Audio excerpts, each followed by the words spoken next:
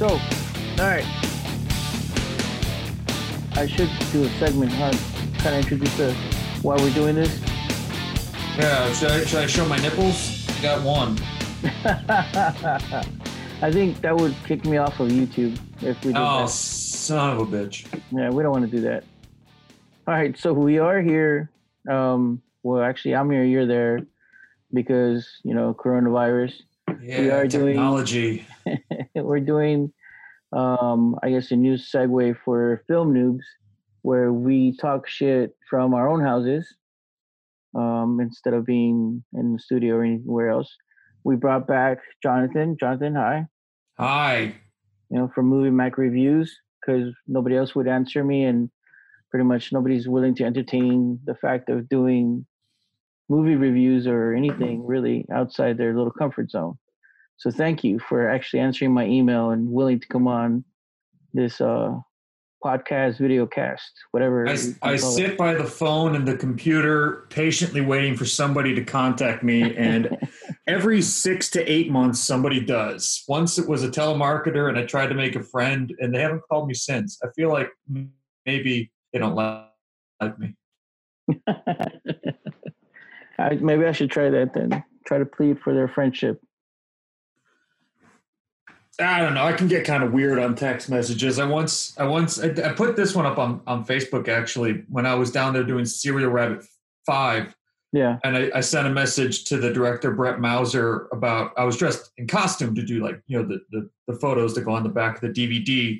And I told him I got that little red number with the buttons he likes. And he was like, congratulations. I have no idea how to respond to this. It was my costume as Dead Fucker, but it was a red button-up shirt.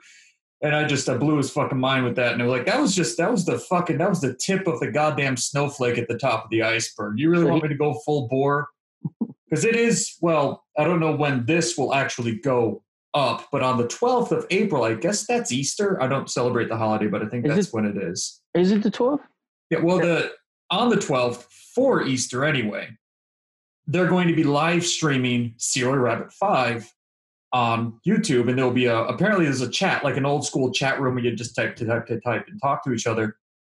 Like MySpace? Right next to the video on YouTube. I don't know where they ever originated. I'm new to this thing called the World Wide Web. But we're going to be doing that. It's going to be, well, Brett will be there. I know he'll be there. I plan to be there. I'll be there.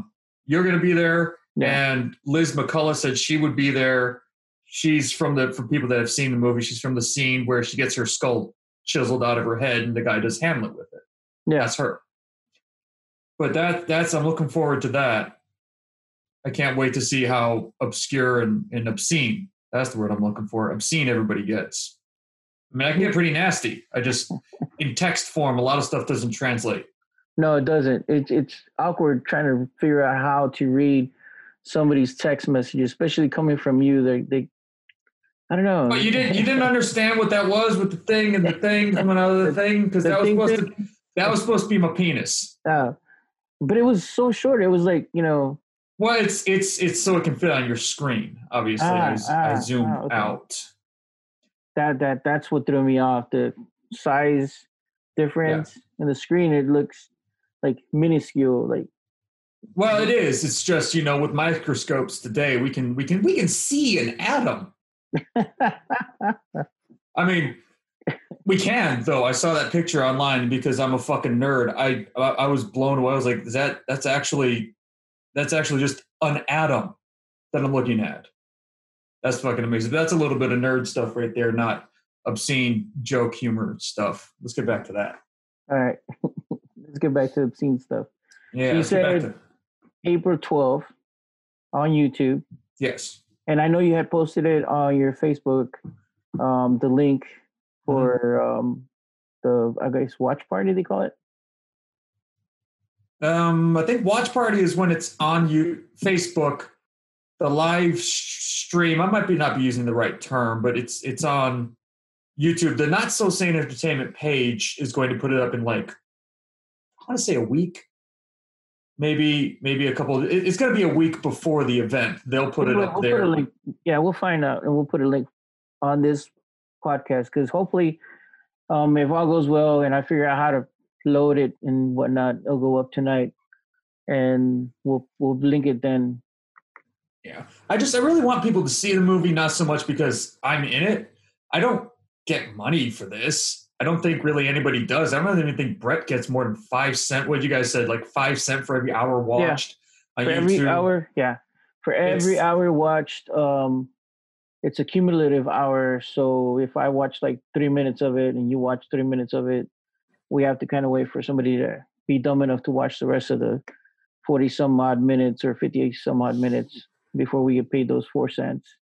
But that doesn't really work with Lowriders. Wasn't that only like 56 minutes or something like that? So it's not even really a full hour. Nope. It sucks for us because, we got to get at least 3 people to watch the full movie because most people will only watch it for like 20 minutes. They get bored after that. That really irritates me because there's, I don't know if you can't really see my shirt, but I love the Mystery Science Theater 3000. Yeah. I think I talked about it last time when I was down there, and there's a group on the Facebook, as there is for damn near everything.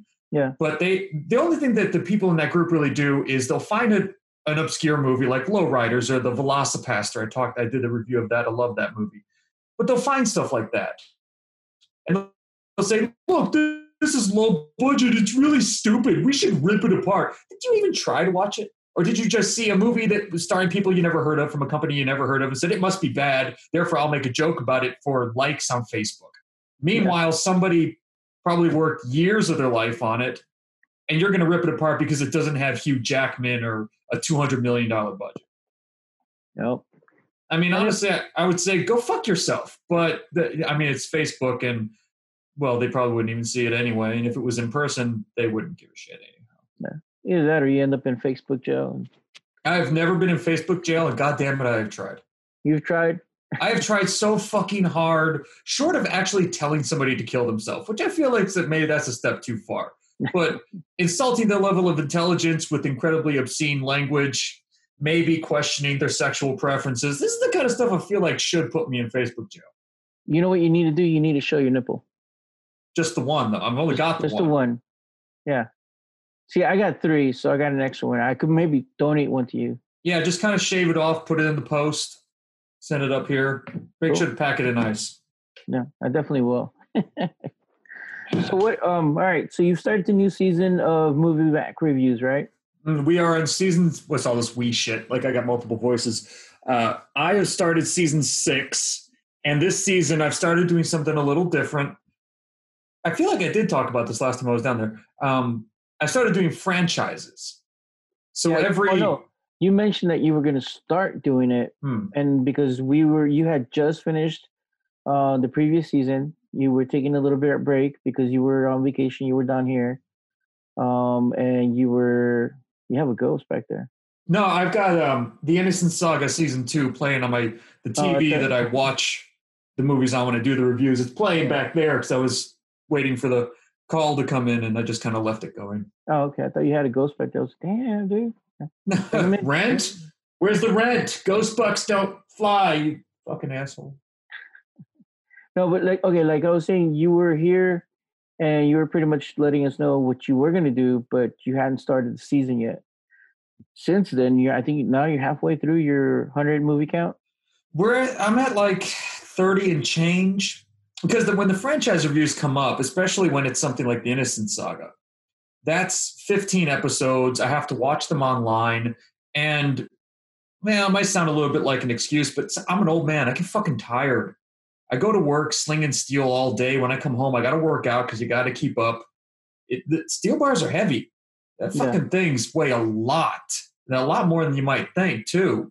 And when I get home, also, I live alone. So stuff like laundry and dishes and mowing the lawn back when there was snow on the ground, shoveling the snow, general repair, literally anything that needs to happen around here, I have to do it. Yeah. And then, of course, the reviews, as much as I love doing them and as much as I do appreciate the people that, like, I keep checking the channel now and again, and I'm like this close to 250 subscribers. Who are these 250 maniacs? Some of them are probably you guys. Some of them are probably people I'm related to. And the rest are just the people I want to see your movie, to see Brett's movies, to see Scott's movies, Scott Dunn from Mandeo the Dead. the people I want to see Lowry Brewster's movies, the people that I want to see the next Karando Mitsutaki movie. Those are the people I want to see it. And I want to make these videos for them, but by the time I get all of that other stuff done, it's like 8 o'clock at night. I need to be up in 6 hours. I'm fucking tired. And I can't bring myself to do it. I can't bring myself to sit down and make the quality I need to. I could just throw some bullshit together, but that's not me. I'm not going to half-ass something.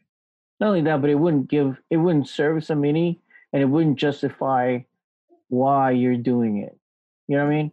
It'd be like, dude, you're just wasting your time if you're going to throw half-ass shit because, one, like you said earlier, they're already going to diss on the quality of the film or diss on the fact that, oh, it's not a major blockbuster film, and now you're just putting in half-ass time to try to justify these shitty-ass movies in their eyes. Yeah. I mean, like the drawings themselves, those are easy. It's stick figures. You know, I just put a little less motion into them, which I've noticed I have been doing lately. And now I don't know. A little bit, I feel like I could do more, but it gets the message across. But like I went back before just today watching some of my older videos, like from season 1, and holy shit, those things are rough. I don't want them to look like that again. And I kind of feel bad because in season 1, I purposefully did movies that I knew I liked. Yeah. Because I honestly didn't think it would go for this long. I honestly didn't think I'd make the 600 plus movies. So when I made it to 100 at the end of season 1, I was like, I got to do something to commemorate this. And I also should probably pick up the quality a little bit. Yeah. But even if I sit down to watch a movie, it's not going to be great. I understand this isn't fucking Scorsese. But if I sit down to watch a movie that's going to be a little rough, I'm going to be especially hard on it, not so forgiving and seeing the real passion behind it if I'm tired, if I'm already aggravated. I had a shit day at work. My workout didn't go so well. Maybe I even hurt myself. That's happened before. Yeah. And I'm going to take it out on the movie. That could be funny if the movie is like Oversexed Bloodsuckers from Mars, which for reasons I'll never be able to explain is one of my highest viewed videos. Might have something to do with the comments about fucking a vacuum cleaner. I don't know. But then when there's a movie it's not going to be as well made. Yeah. As far as the technical stuff, like when you made Lowriders, you probably didn't have the best camera in the world, the best lighting, the best actors. I wouldn't have been able to look past that and see the passion behind the story, the in-depth details to the world that you built. Yeah. I wouldn't be able to see it. And that's not fair to filmmakers like you. It's not fair to filmmakers like Brett, to John in Tokyo, to other Brett who lives in Wisconsin, so he did Bone Jangles. It wouldn't be fair to them if I couldn't focus and dissect the movie. So sometimes I just had, like the thing I've been doing for Innocent Saga. We've been so busy lately. I think I've been working on that for like 2 weeks. I just put it up yesterday. Really? But I have to take the time. Or it's not going to respect you guys. There's the guy, he goes by AD. I believe his name is actually Anthony. He's a Scottish filmmaker. And I haven't heard from him in a while, so I'm a little worried because I probably should check up on him. He's been working on Invasion of the Not Quite Dead for the better part of 13 or 14 years. Oh, wow. And he's been sinking money into it. It's been testing his family. And if that movie came out and it didn't look like the greatest thing in the world, like visually, technically, it doesn't look like the greatest thing in the world, and people ragged on it, and he's been spending, you have younger children. He's been working on the movie probably as long as some of them have been alive. Mm.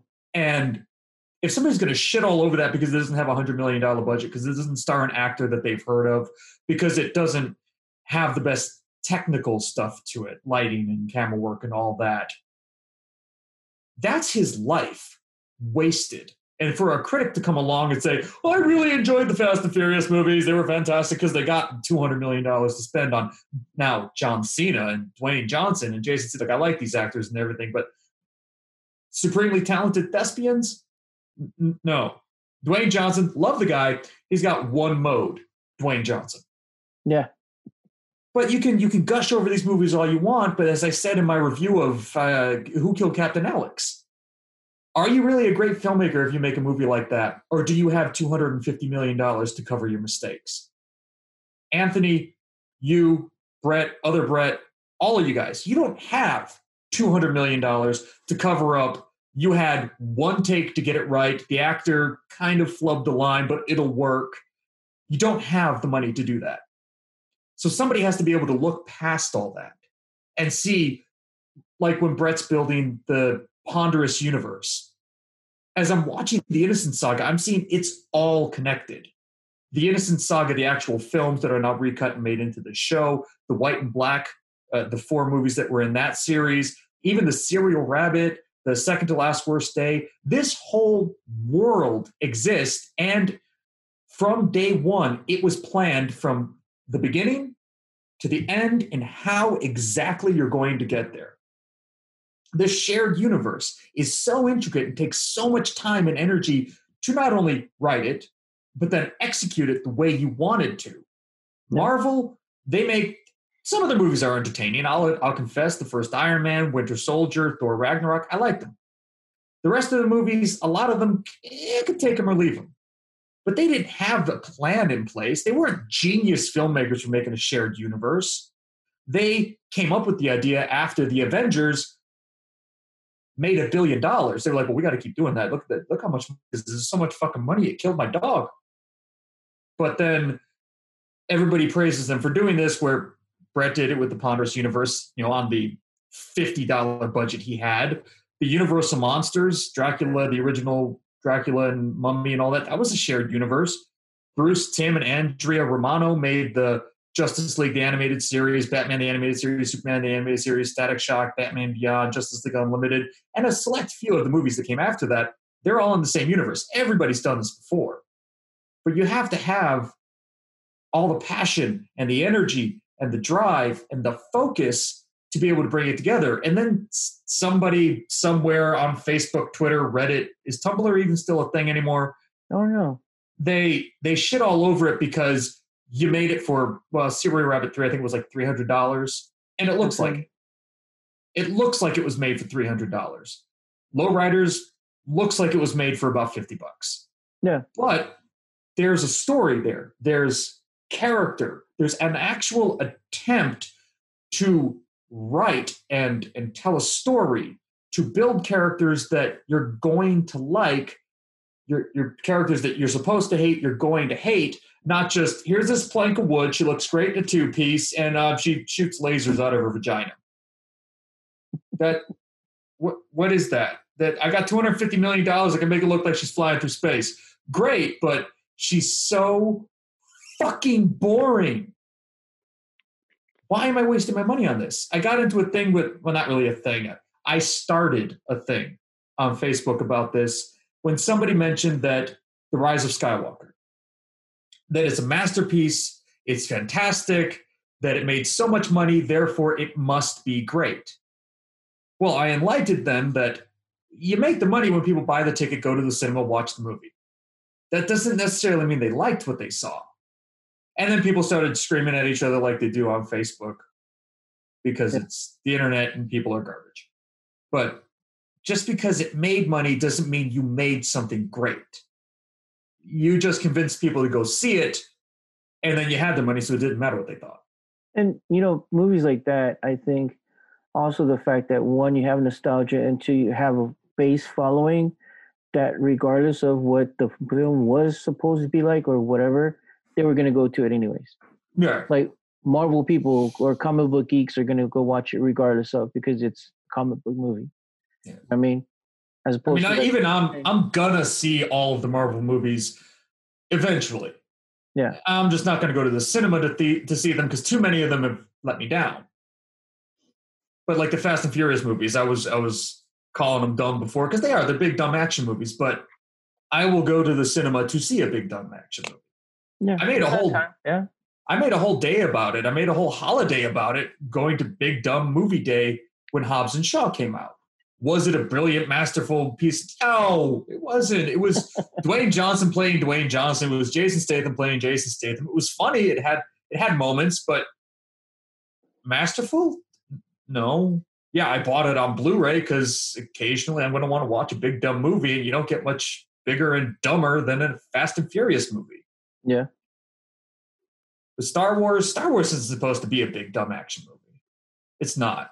No. And I'll agree with you on that one. We made a whole big thing. I think for our 25th podcast, we actually talked about the fact that most of us, because we're geeks and we're big Star Wars fans, as you can see with the posters. What? No, I didn't notice those at all. To us, it was a disappointment. And you could call it fan service because it was a lot of fan service, but at the same time, I don't think it was well worth fan service. You know what I mean?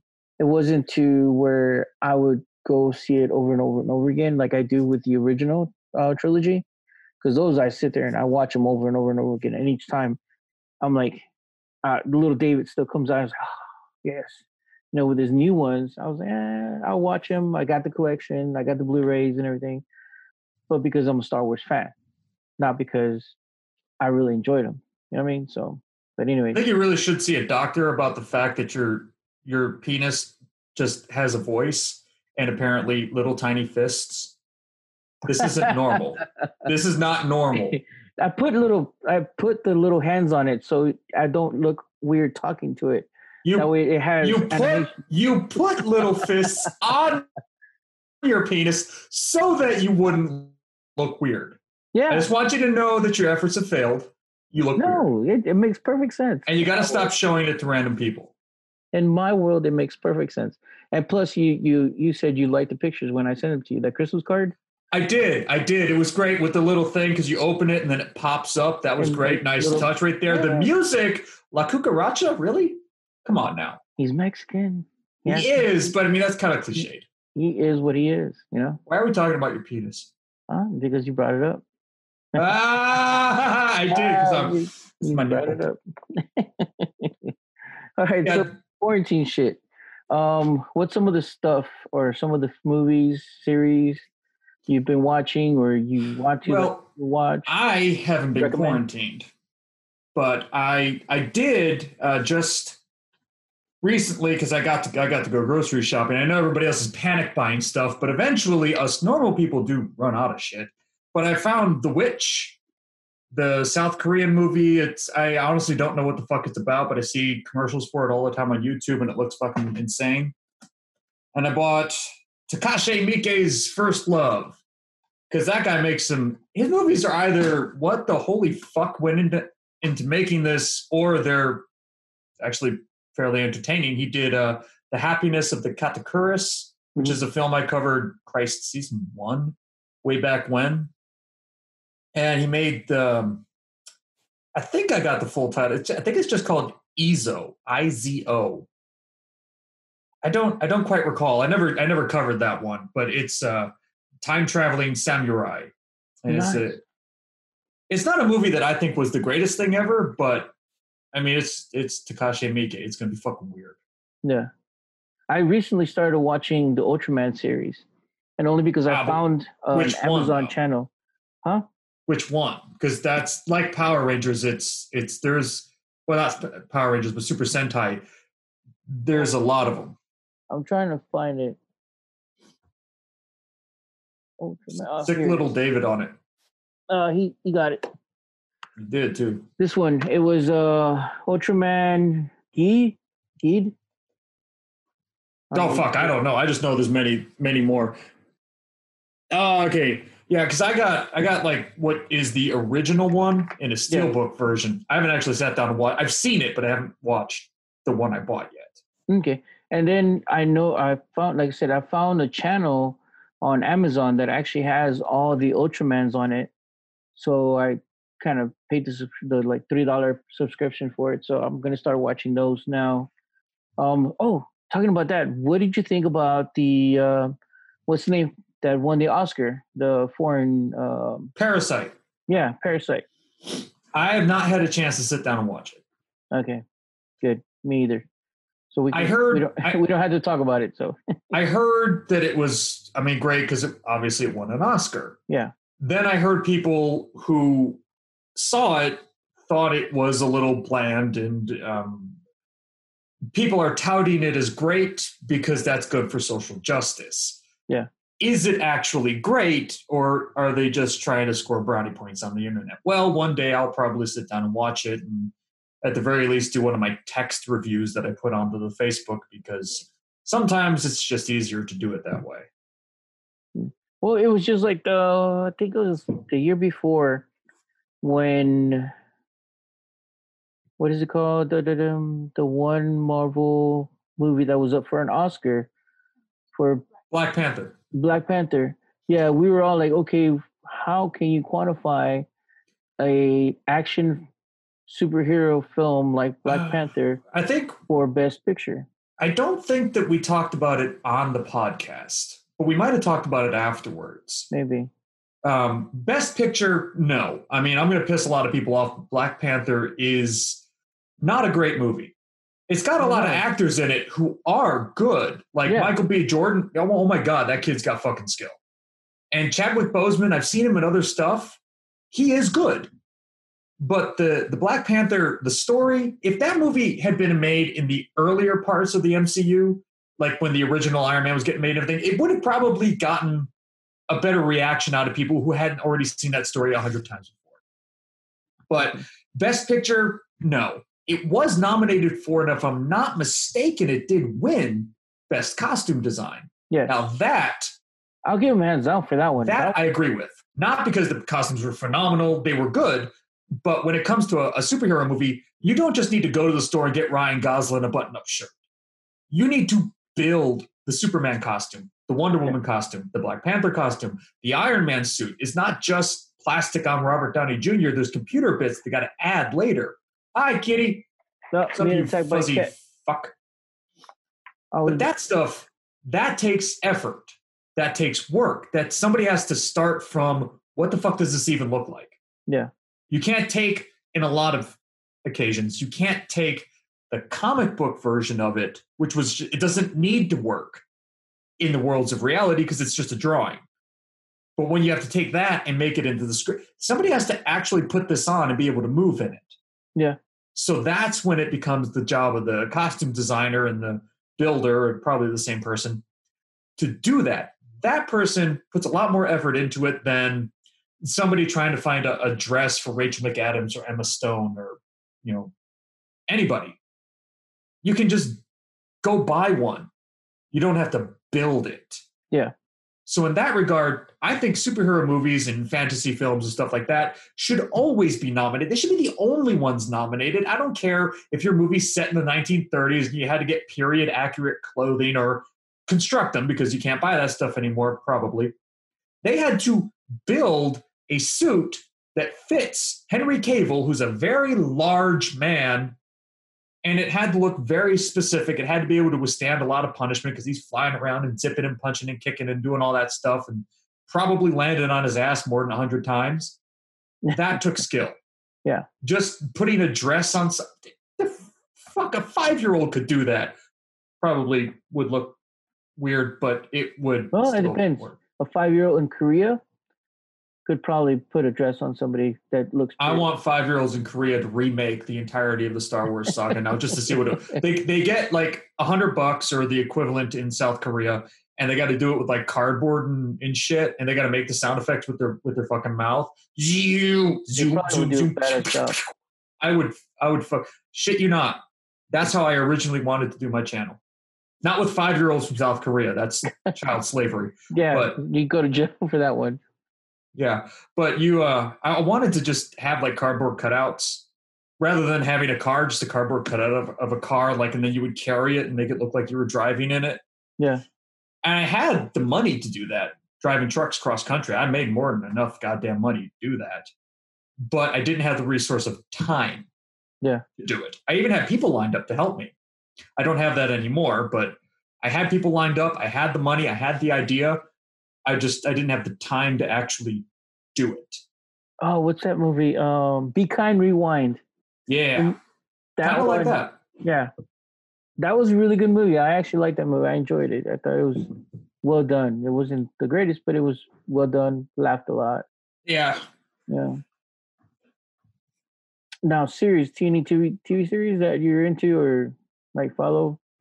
I don't have TV to watch, but I do buy the DVDs for like I bought the DVDs for some of the older Super Sentai series, the stuff that we transform into Power Rangers. Yeah. Like Gokaiger and Go Buster, which are from 2011 and 2012. Those are my two favorite seasons. Gokaiger is held as, that's the one where they're pirates. It's held as one of the best in Japan and here.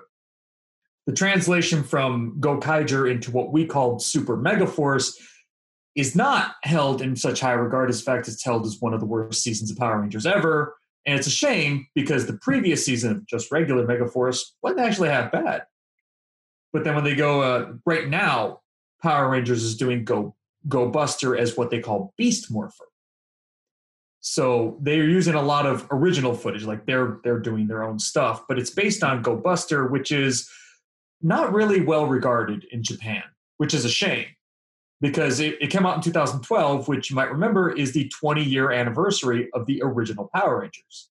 Okay. So the Japanese, the kind of gentle people that they are, after we whooped the shit out of them 70 plus years ago, decided to pay homage to the Power Rangers. So when the Go Busters and the Sentai, when they change into their armor, they say it's morphin' time.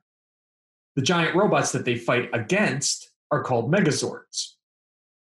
And the bad guy even takes these little computer chips and he attaches them to everyday objects and turns them into the monsters. Much like Lord Zed did in season 2 of Power Rangers, only instead Lord Zed would just use magic. Yeah. I thought that was really nice, and it's one of my favorite seasons, but, well, I tend to like things that people don't, so. But if people are in quarantine, I mean, aside from watching stuff, which, yes, please do go. I don't make any money off of my channel. I just want people to see a review I did of a movie and say, yeah, that Lowriders thing, that's it. That sounds kind of interesting. I'll go. I think I put a link for it in the description of my review. Yep. I don't did. remember. Which I did? we do appreciate, yeah. Matter of fact, I even put it on my IMDb just in case if somebody is that. Because I know some people are like, oh, let me go.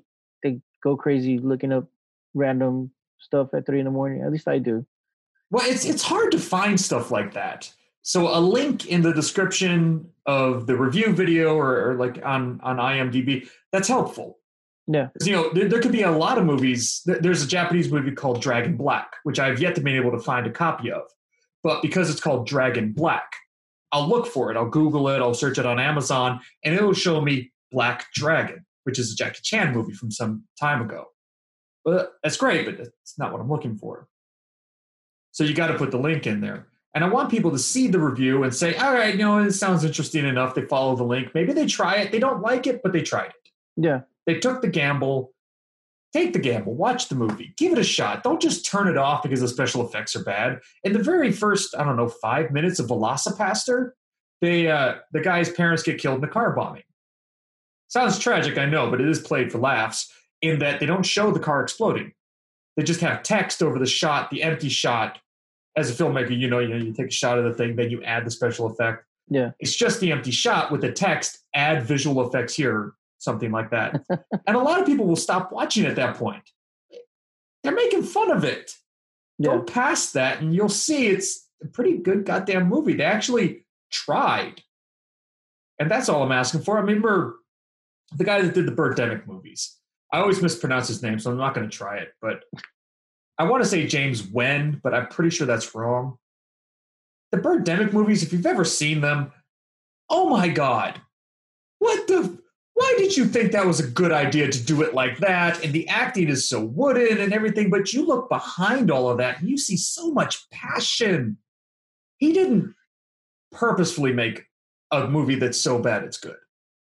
He thought he was making a masterpiece. Yeah. And in a way, he kind of did. But you have to approach it like that when you're making it. And then you have to be able to look for that when you're watching it. But too many people today just want to stare at the screen, some flashy images, maybe a girl with big chestables and a guy with, the six-pack abs and the bulging biceps and an occasional one-liner that you can quote with your friends later. And, oh, look, good action scene or a passable action scene. And then that's it. Roll credits. They didn't watch the movie. They didn't see a goddamn thing. You And I just know it, described, you just described the new movie we made.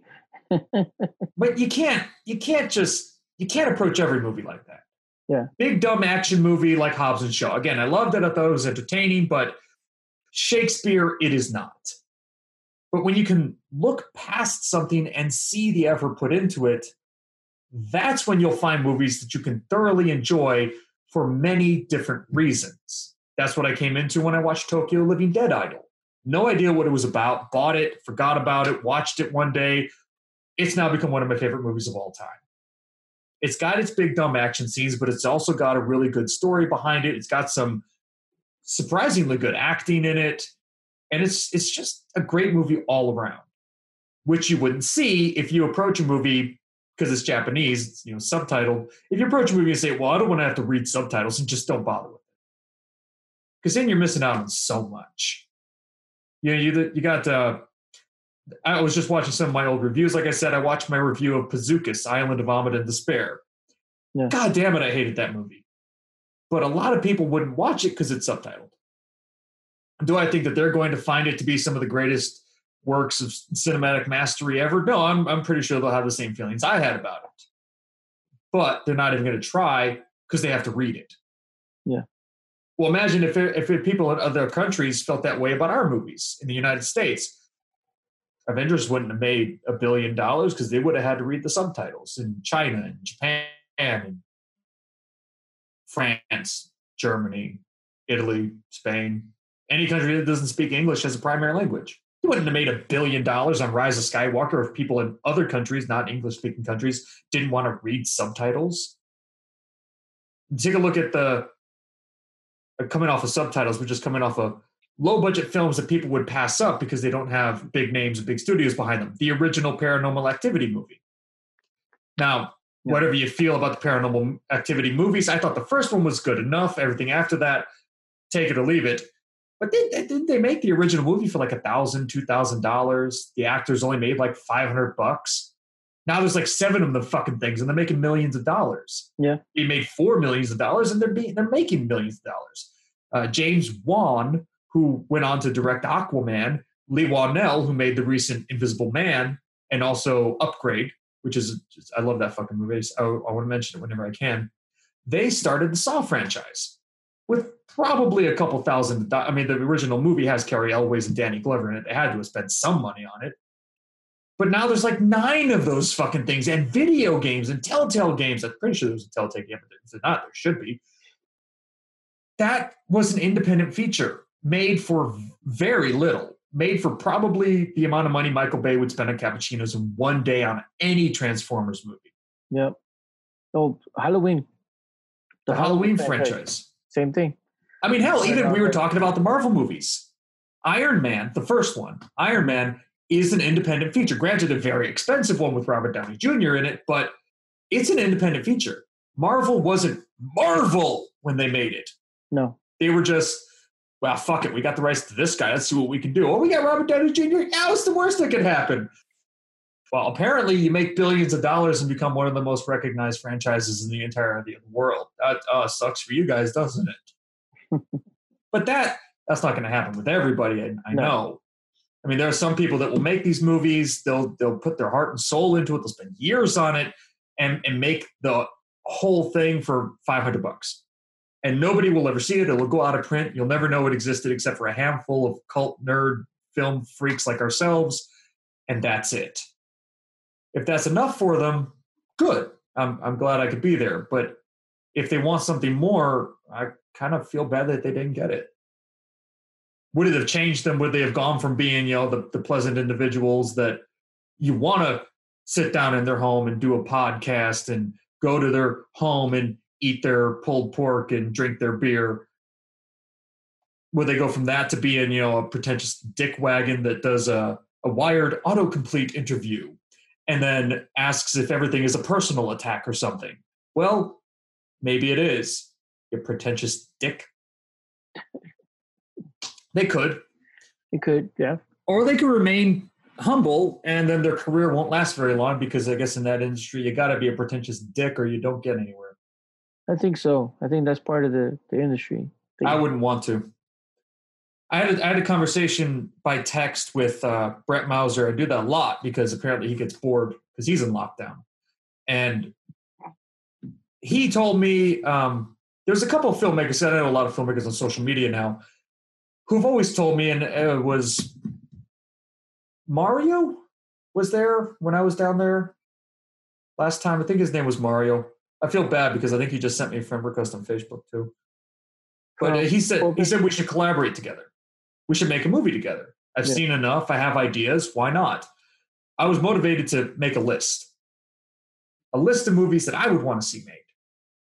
And I thought, if I could do this, if I could make these movies, I wouldn't want to sell them. I legitimately would want to YouTube if it has to be.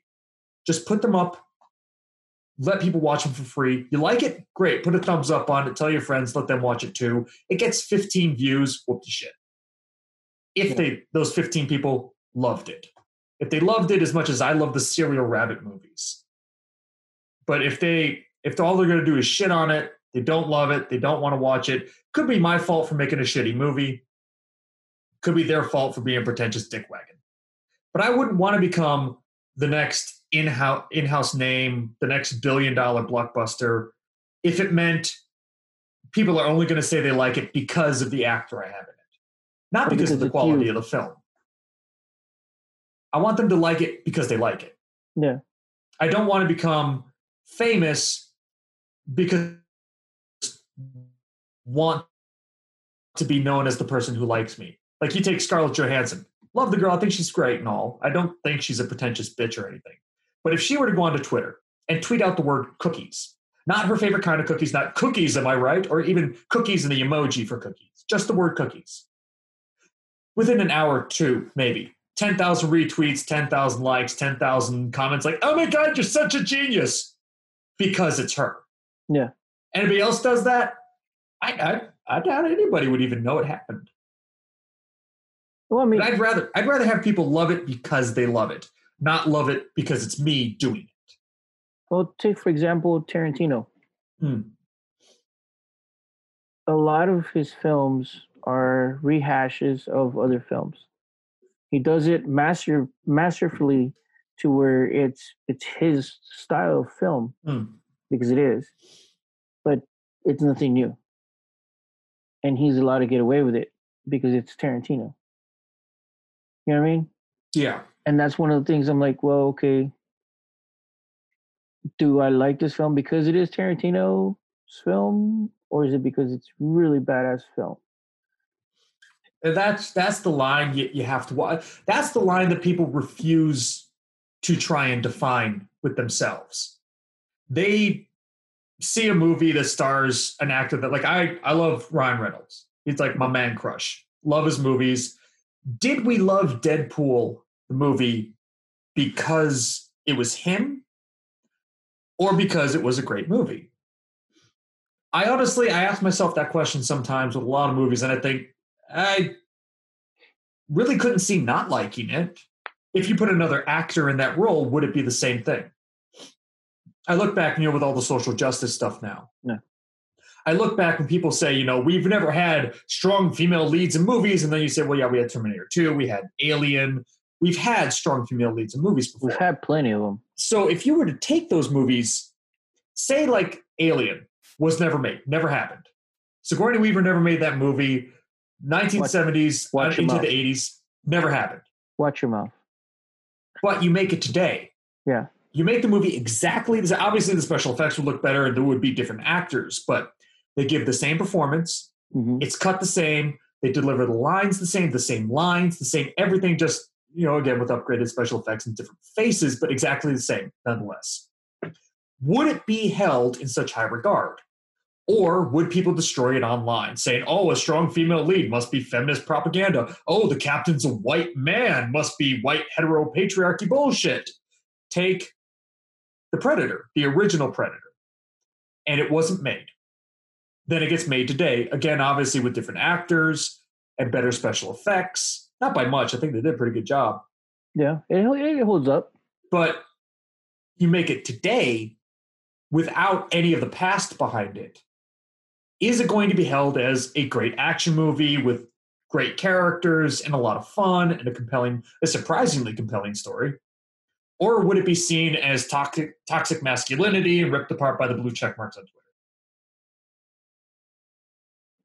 You have this divide that people will go and see the new Star Wars movies.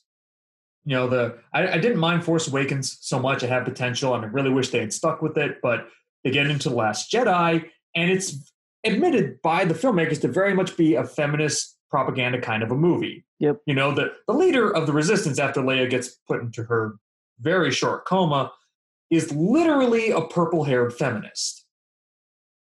And then you get into The Rise of Skywalker, and it's trying to just basically steal the legacy of all of these characters that have come before. Earn nothing, but get everything. People will say they love these movies because they agree with that message, with that ideology, with the feminist ideology, with the, you know, all women are super powerful and they don't need to work for anything ideology of Rise of Skywalker. You can't just agree with a movie that's made poorly because it supports some radical political ideology that you share. Because then you're not defining that line. You're loving it because of the message it wants to send, but look at how it's sending that message. Like with the strong female characters of current films, the Charlie's Angels movies, the Captain Marvel. I have nothing to Rey Skywalker. That's her name now, isn't it? Rey Skywalker. It's not the actors. I don't mind Daisy Ridley. I don't mind Brie Larson so much. And I don't mind the girls from the Charlie's Angels remake or reboot or whatever the fuck the difference is. I don't mind these as people. But the message that these films are sending is basically, because you're a girl, you're going to have everything come to you that you want. You will be great. You will succeed at everything. And everybody will love you for it. And you're never going to have to want for anything because you're going to achieve greatness by virtue of your gender. Then when they go out into the real world and reality sets in, and because they have a bitchy, arrogant attitude, presumably, people aren't going to. Some people will, but some people won't. They won't succeed at everything flawlessly, at least not the first time. They won't succeed at some things. They won't get everything they want, and then they'll just assume that because this is the way they were raised, this is the way they believe life would be, they're going to assume somebody else is holding them down. They're going to imagine oppression. They're going to become depressed. They're going to become manic. They're going to become the purple-haired feminists we see on social media. Not entirely their fault. No. It's the environment they grew up in that was telling them they're going to be great, and then flip that around on boys. Yeah, at least young white boys anyway, are being told they're responsible for all of the bad in the world, even though, you know, they're fucking 5. What do they have to do with the Holocaust? And that they should hate themselves. And then people are surprised when they grow up to be self-hating degenerates. Right? You kind of told them that was their only fucking option through the media and through film that basically has one purpose: tell young boys they suck at everything. Tell young girls they're the greatest thing that has ever happened to the world and everybody should praise them like goddesses. You can go out there and make a strong female character who is really competent without making everybody around her who has a penis be just, how the fuck did you become an engineer when you're literally putting this thing together with duct tape and it's falling apart as I'm talking to you? He doesn't have to be a bumbling, stumbling moron. He could be competent at his job. She's just also competent. And together they make a fantastic team. You can also have your strong female character who is supremely competent and very well put together and intelligent and cunning and brave be the villain. Just a cunning and brave and intelligent villain. They can still be the bad guy or, you know, bad girl, as it were, and still be well written. I mean, look at Darth Vader. He's one of the most beloved characters. He's the fucking villain in those movies. He force choked a guy over a video chat. How badass is that? He didn't get up off the toilet, whatever that thing was he was sitting on. I bet you that was a toilet. It probably was a toilet. I mean, it's probably part toilet. He was space pooping while he choked a guy out. He didn't even raise his hand and do the force choke thing. And he's the bad guy, and he's the character we love the most. Yeah. I mean, like, very close second, at least in my eyes, would be R2-D2. Everybody else, take him or leave him. Maybe Chewbacca. Okay, who doesn't love a big fuzzy? It's Chewie. Come on now. Yeah. Everybody loves Chewie. Yoda's a dick, though. What? Yoda's a little green wrinkled dick.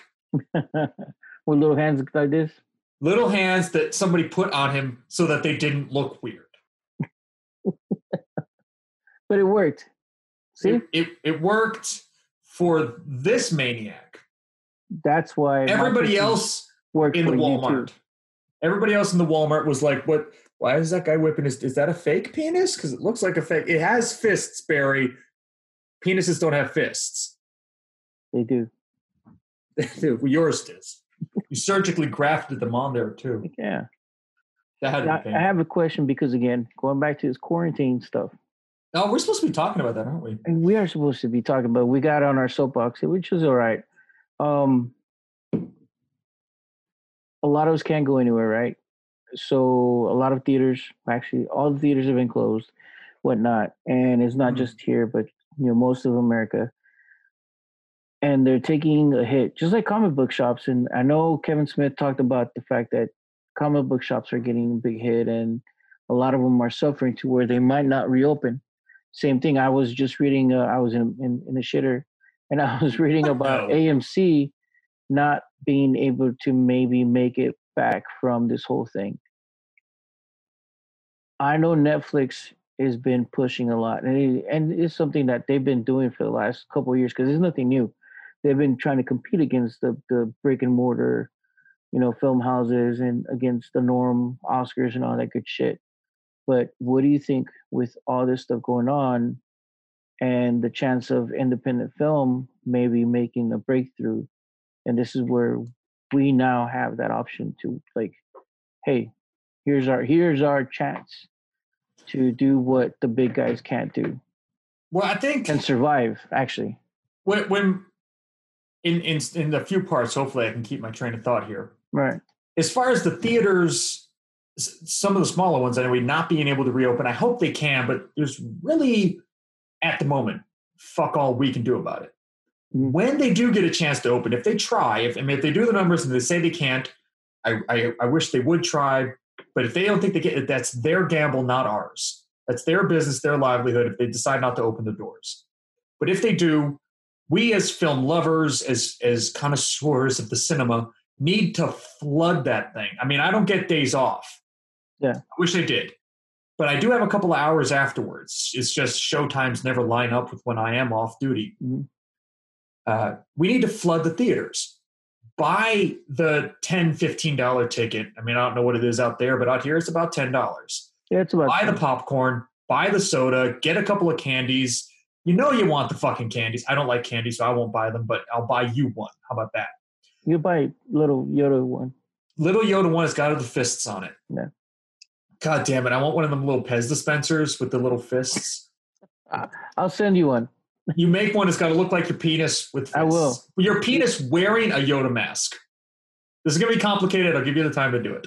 All right. But don't distract me with your penis, all right? We need to flood the theaters with this. I know DVD rental shops aren't a thing anymore, but they have the red box. Yeah. And a lot of independent films do go into the red box. Rent from the red box. Go to the cinema. Buy the popcorn. They charge a lot because, well, they fucking can. But also, they do make money off that. I don't know how much. I don't know what the percentages are. Well, I think the only reason they charge a lot, and this is one thing that I had talked to somebody before, we pay for the movies, but they don't go to the house. The movies go to, the movie or whatever. Yeah. The house makes their money on the popcorn, the soda, the lickies and chewies that they sell. That's how they make their money. And I hope, on my channel, I reviewed 2 movies called Weird Fiction and Spine Chiller. They were made by 2, I want to say kids, but they're mid-20s. One of them's got a fucking kid himself, a little baby girl. She's adorable. Taylor Rhodes and Jacob Perret. I think I said that name right. They made Weird Fiction and Spine Chiller. Well, Taylor, at least, works at the cinema that I go to in the nearby town of Meadville, which is famous for where Sharon Stone was born. That has closed down, like you said, they all have. When they open up again, I want to flood that thing with people. I can't afford to do this all the time, but initially anyway, I will buy them tickets. Let's go to the cinema. I don't care what we're fucking watching. Just go. Also, my cinema has a bar. 2-drink limit, but it has a bar. Man, we need to flood that. Netflix is sometimes the only way to watch it, like that movie Bright with Will Smith. Yeah. I believe Netflix was the only way to watch it. I think so. I think. But that's at that home. One. Yeah. That's at home. Stuff like Lowriders and Serial Rabbit and the various movies, they're on Amazon. I have this whole watch list saved up that I just can't get to because it takes time to do all this. On Amazon. Buy the thing. Don't just rent the thing. Buy the thing. It's like $6.99. It's $7. I mean, if you're going to go to the cinema, you're going to spend a couple of bucks in gasoline, the $10 ticket for one person, the concessions is probably going to come up to like $12, $15. Yeah. You're going to spend that money on the movie anyway. Why not buy this thing, watch it at home? Because that's how independent filmmakers are going to make their money. When it comes to while we're still in quarantine, well, you guys are anyway. Yeah, mostly. This is the time to brainstorm. This is the time to get on the text message and the phone calls. It's like, okay, I got this idea. Here's how I want this to work.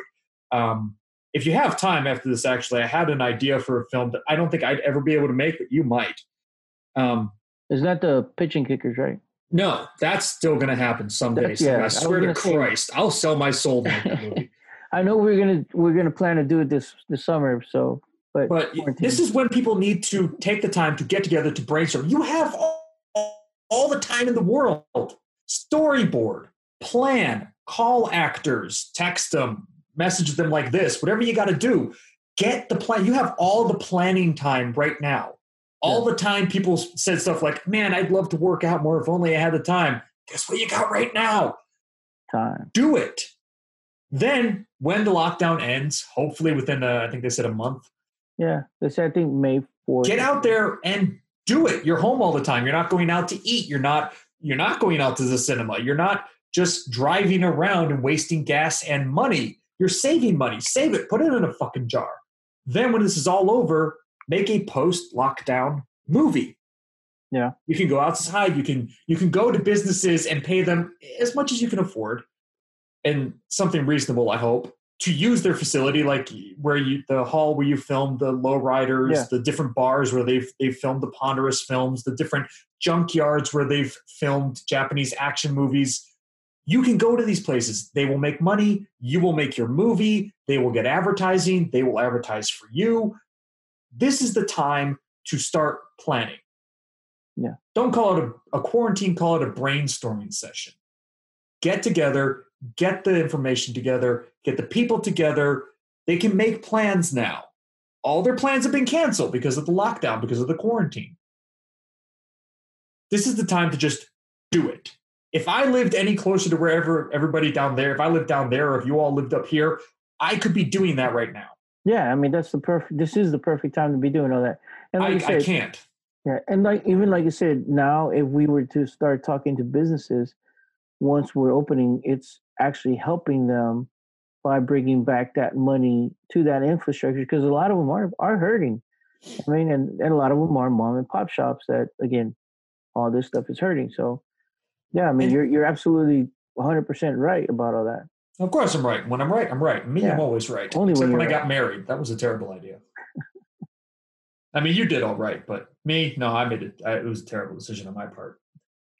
But the brick and mortar, going to the cinema, people forget that's an experience. It is. That's not just popping a DVD. I mean, I can make an experience out of popping a DVD into my player and watching it at home when I had people around. They're not around. They're not dead or anything. They moved. And you can make an experience out of that. Like when we're going to do I always fuck this up, Serial Rabbit 5 live watch. That's an experience. Yeah. Granted, I wish it could be in a cinema.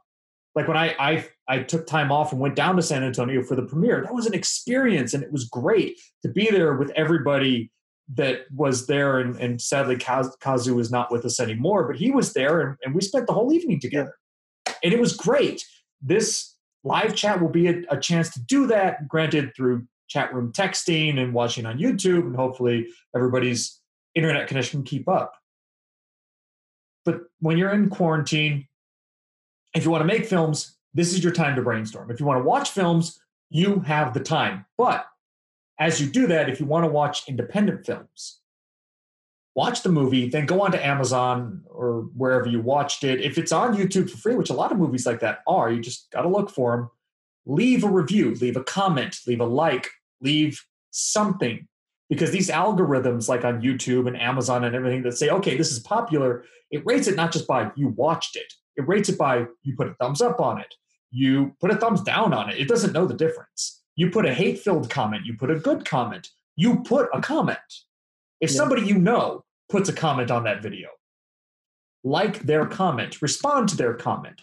These interactions are what tells the algorithm, because it's not a person checking this information, it's a computer. The computer just knows somebody interacted with this. When I watch a movie and I can find it on Amazon, I leave a review. I did it for the Innocence Saga. Before I ever made the video, I just had the text written up. I copy and paste it and put it on. I have to take out the expletives, but I put it on Amazon. I don't know that I have to take out the expletives. I just do it because I don't want them to have a reason to boot it out. Do that. Put the review on there. I don't care if you didn't actually like it. Leave a review anyway. Yeah. Now, don't be overtly mean about it, but if you saw something you didn't like, tell them.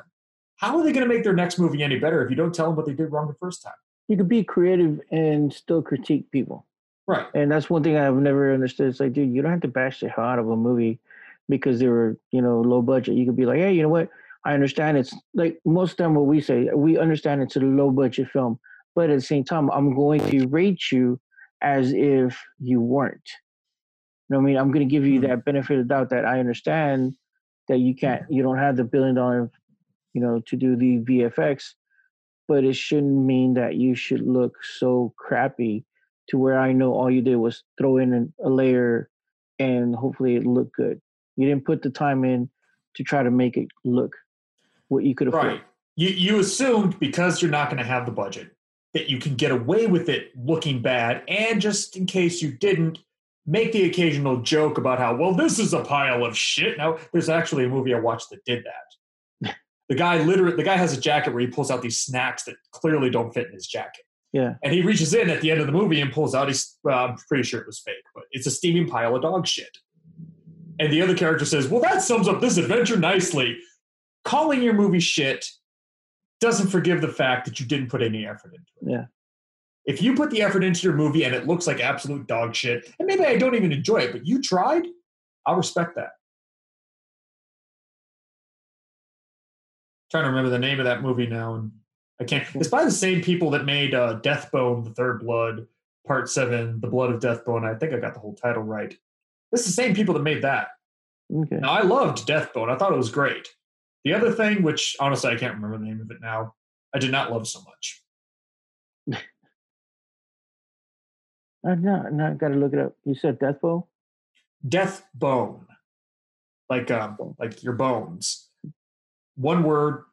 I did buy it off Amazon, so it might still be there. But it's one of these movies that was made for like $12 fucking. So by me buying the movie, they recouped their money.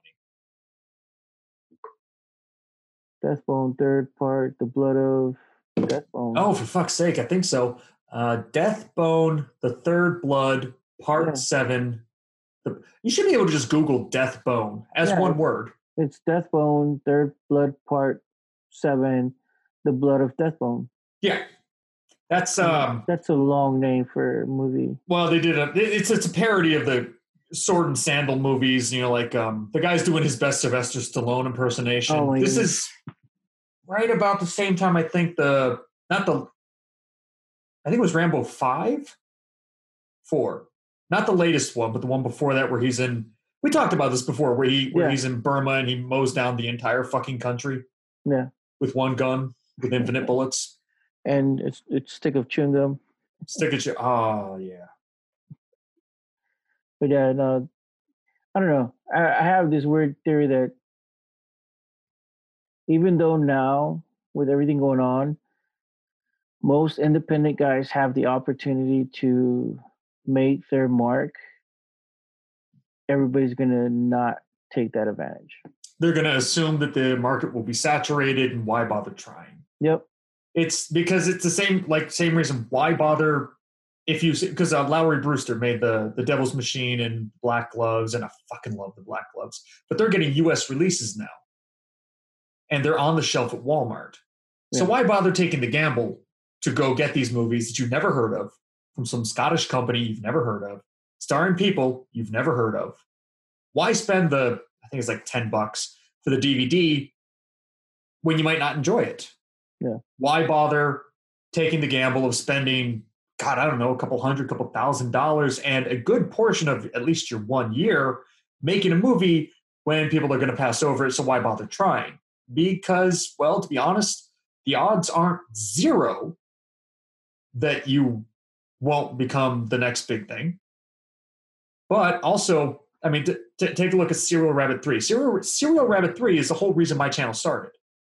It was on Netflix for God knows what fucking reason. I even talked to Brett Mouser about this. He has no idea who put it on Netflix. He made the fucking movie. He doesn't know. Yeah. But it was on there for something like a year and some change. I happened to take a chance on it. I happened to watch it, loved it, remembered it years later, had bought the DVD off of Amazon because it was available at that time. So was the original Serial Rabbit, which is no longer available. I don't even think he has a copy of it. He made the fucking movie. No, he does, because I went to his house and I'm like, dude, I only need Serial Rabbit 3. And he said, I think I have one in my garage somewhere. I think we spent like almost an hour looking for the damn copy. And he's like, no, I don't even have one for myself. I was like, how are you not? You're going to have to re-release it, in the director's cut or something, or the Rabbit's cut or something. You know what I mean? Rabbit's cut. Oh, we need to talk about him about that one. Re-release the Serial Rabbits, in 4K or whatever it is.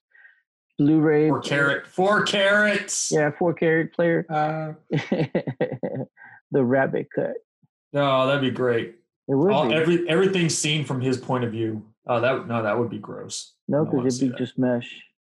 Yeah, I put that rabbit head on. It is virtually impossible to see what you're doing. Yeah. Yeah, we're gonna have to talk to Brad about that. Doing the cat release. But people do need to take this time. If you want to make film, you need to have a plan. You need to have a step 1 to done, and everything in between planned out. Granted, it's not going to go that way. As military men, you and I, we know that the plan needs to be fluid or it's definitely not going to work. You need to be able to change it on the fly. So as you're planning, have an option A and B, B and C, D, and whatever the fuck else you need. Yeah. But be willing to accept that these things are going to change, but start now. You have all the time in the world to make the plan. I'm going over the different ideas that I've had, and I've been frantic about these things sometimes, thinking, I have my numbers of something like 30 ideas, but I want to cut it down because I can't make 30 fucking movies. I'm 40 goddamn years old. Even if I made one a year, I'd be Clint Eastwood's age by the time it was done. I'm telling you, 4 + 3 is 25. It's 25, yeah. Yeah, use the fingers on little David's fists. Yeah, little David, give me count. But I try to whittle it down.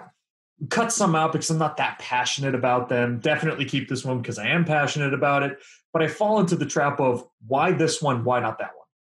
Why cut this one? Why keep that one? Yeah. I keep this one, why not keep that one? And I don't know. And then I think about guys like you and Brett and other Brett and Carando and I haven't mentioned her yet, but Maria Tran down in Australia makes some great action films. And I thought, well, what if I just kind of give them the idea? The stuff that I'm not really sure I want to make if I ever got the chance. It's all still a dream at this point, but well, you guys can do it. You have your own studio. She has her own studio. A lot of them have their own studio, even if it's just a collection of people that they can, text or call up real quick and boom, they're over there. Let's have a brainstorming session. And I don't want people to pass up this opportunity to actually get that done. My dream may never come true, but theirs might. Yeah. And it might become my next favorite thing. I mean, looking just at the posters in the background here, I never thought Rogue One would be as good a movie as it was. Now, granted, they have the money, they have the actors, and they took a chance, but they took a chance on one of the most recognized franchises in the world. And as far as I'm concerned, they fucking nailed it. Yeah, especially for I something loved that's Rogue like One. it was in the whole scheme of the Star Wars universe.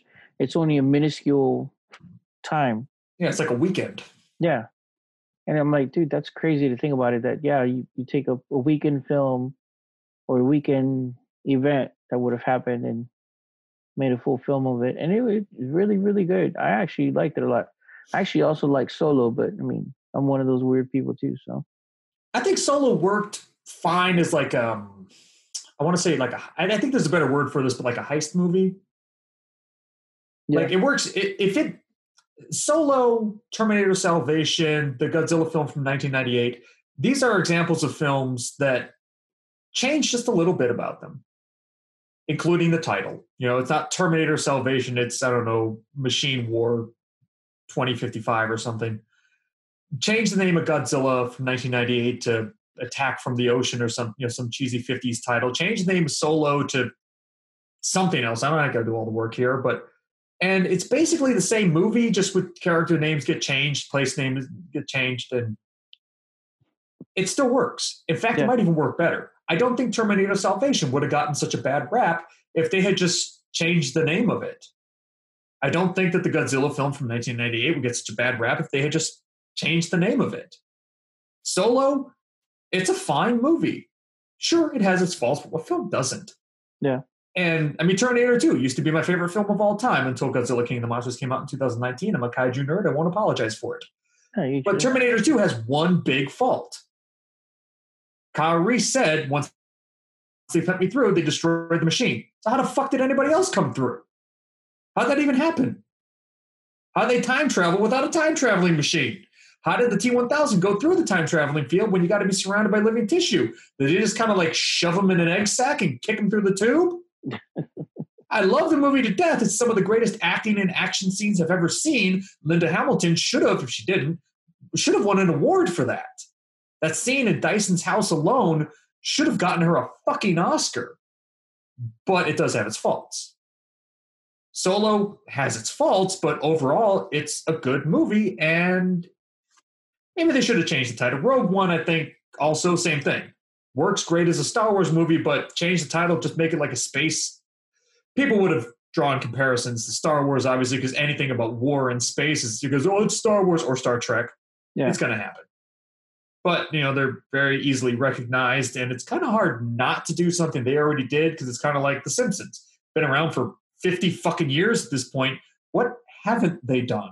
Yeah. Hell, they did an episode where Donald Trump runs for president. Who would have seen that? Hell, I didn't see that coming. I don't think anybody did, and yet Logan, he didn't see it coming. The whole thing probably started with, here, hold my, well, he doesn't drink, but here, hold my Diet Pepsi. Or Coke? It's one of the two. Very Coke, man. You know, he has a preference.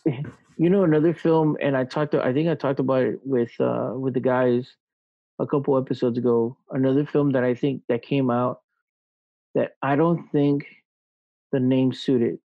Joker. Yeah, I liked it. I did. Oscar worthy, yeah, but I mean, what did the Oscars even mean anymore? But the connection that they had to the DC universe felt entirely useless. Yeah. Like him, Thomas Wayne could have just been, you know, Bob Johnson. Him meeting Bruce Wayne could have just been Bob Johnson Jr. Them being in Gotham, it could have just been New York City or Chicago, I think. Well, actually, in the DC universe, I think Gotham is actually supposed to be in Jersey or something, and Metropolis is supposed to be in... Somebody made a video about it, showed a map. Yeah. It kind of made sense. But if they had just taken out the DC references, all of them, literally nothing but the title would have had to change. And some lines in the dialogue, because you have to not mention Thomas Wayne, you have to change his name to Bob Johnson, but that's it. Yeah. And I think, it would have been honestly, exactly the same. For that film, the only time it felt like any Joker movie was those last 10 minutes where he kills the guest, I mean, not the guest, the host of the show. From that point on, I think that's where it became Joker or Joker-ish movie. But other than that, I mean, it was a movie about a mental guy with a bunch of, trauma in his head, whatever. You could have named it, Bob instead of Joker. Just call the movie Bob. It's not an acronym. That's just what we call it. Bob, and it would have made just as good of an impact, I think, because it was well done. It really was. And connecting it to the DC universe does raise a lot of questions. I mean, so this guy's the Joker. He's like 40, 50 years old in that movie. Yeah, and by the time Bruce Wayne becomes Batman, you're going to be 80? Yeah. Really? Crazy as you are, an 80-year-old Joker isn't going to be lasting very long in a fist fight against a 35-year-old, 38-year-old fucking Batman. Yeah, it's Batman. And it's not like he was introduced to chemicals to change him, because we didn't see that. Technically, he was. He was on all those meds. Yeah, but I mean, how are you going to give him superpowers off meds? And the chemical bat works. You know what I mean? Yeah, it's like I said, it's a great movie, but take out the DC stuff, and you still have a great movie. And you're still good. Yeah. Putting that stuff in there kind of feels like they weren't sure of it. Put the DC stuff in and maybe we'll get a few more views. Well, I guess it worked. They made $1 billion. Guess so. Billion and change. I saw the number just recently. It was like $1 billion and change. Was it? I think it was like, it wasn't much over a bit. Okay, like $25-30 million over $1 billion isn't much compared to $1 billion, but $25 million is still a shitload of money. Anything over my paycheck is $1 million. So yeah. Yeah. And I don't get paid much. Yeah. I'm retired, so. You guys are getting paid? Yeah, right. But anyways. But yeah, no, I mean, with all this stuff going on with quarantine, at least for us, unlike you, I mean, there's still a lot of stuff out there that, we have to see and see what happens. If it's going to hurt the independent film, is it going to help it? Is it going to continue hurting the big guys? I think it will, but kind of like Nintendo can afford to lose $1 trillion a year or something for the next century and still have all of the money. The big people they're going to get hit. They might even get hit harder, but they have more cushion for the pushing, so to speak. Yeah. Independent people need to save their money, do what you can. I know it's hard times, and I really do sympathize. I wish I made enough money to support people's Patreons and just fucking send them a box of cash. I'm one of those idiots that would if I could, but I can't. But one other thing is, because you were talking about what if they don't try because they think the market will be saturated. Just tell you what will saturate the market. People, probably even right now, are filming found footage, because who the fuck found the footage? But found footage films about being in lockdown and somebody goes crazy, starts killing everybody. They find out the house is haunted, but they can't leave because lockdown. Or a demonic entity enters the house. It's probably going to be a horror film. Very Purge-esque or Poltergeist-esque. Or they might try to make a comedy out of it. Like I don't want to say Shaun of the Dead because that implies, again, a supernatural something, but like a Hangover comedy out of it. Because they're locked in their house now. They have to stay inside, so why not film a movie while we're doing that? There will be a slew of these fucking things. An avalanche, if you will. Don't make that movie. I think a lot more zombie movies also are going to be made. Yeah, I had that idea. I'm probably not the first person, but I didn't hear it from anybody first. But my idea was, if the coronavirus, well, don't call it the coronavirus, but a virus was created by one political party because they don't like the president who represents the other political party, so they create a virus to create a panic to make them look bad. But side effect is it creates zombies, or more like 28 days later, zombies, and that causes an apocalypse of sorts. I'm not saying that's what's happening now. I'm not saying that the one political party that doesn't like the president isn't doing their very best to cause more panic. But I don't think they were pulling a Albert Wesker and building it in a lab and then sending it out. Yeah. But they're not exactly doing anything to help us get over it either. No, they're not. But as a movie, that probably is something that a lot of people are going to make in their own style. that's something that's going to happen a lot. And if somebody wanted to take that idea and run with it, it's all yours. You don't owe me shit. But a lot of people are going to do it on the cheap with their smartphone and in their house with their family and their friends who are able to get out and come over, or vice versa. So I would advise independent filmmakers, don't make that movie. Yeah. Enough people, I've said it 100 times before, anybody with $50 in a smartphone can make a movie. And right now, they got nothing fucking better to do with their time. Yeah. As a matter of fact, Full Moon out of California, same guys that do the Puppet Masters and stuff. Yeah, Puppet Masters. Yeah. On May something, I think 5, 10, somewhere around there. But in May, they're releasing their Corona zombie movie. They've already started working on it because again they're locked down. They're all inside. They run. It's like a high budget studio with a low budget mentality. So those guys kind of get crazy with stuff like that, and they can. And sometimes they nail it. Other times I'm like, what the fuck were you on? They did Skullheads, which is a film I reviewed, and I thought, did you take some peyote and then make a movie? Because I feel like you took the peyote and then made a movie while you were on the peyote. While you were, and then it wore off, and you tried to finish the movie, and you were like, "Oh, fuck." You know what? As a matter of fact, I'm going to send out an email, see if I can get them to answer, and talk and get on here and talk about that zombie. What is it? Charles Band, right? That's Charles Band? Yeah, Charles Band. He's still alive. I mean, he's older now, but he's still alive. He's in his 70s, man. Fuck, we're getting old. Yeah, we are. We're getting old. These are the same guys we grew up watching, man. Just kind of like, Uncle Lloyd. Puppet Master with the little girl puppet puking the leeches on people. I'm like, that's fucking gross. I was way too young to be watching that. You still watched it.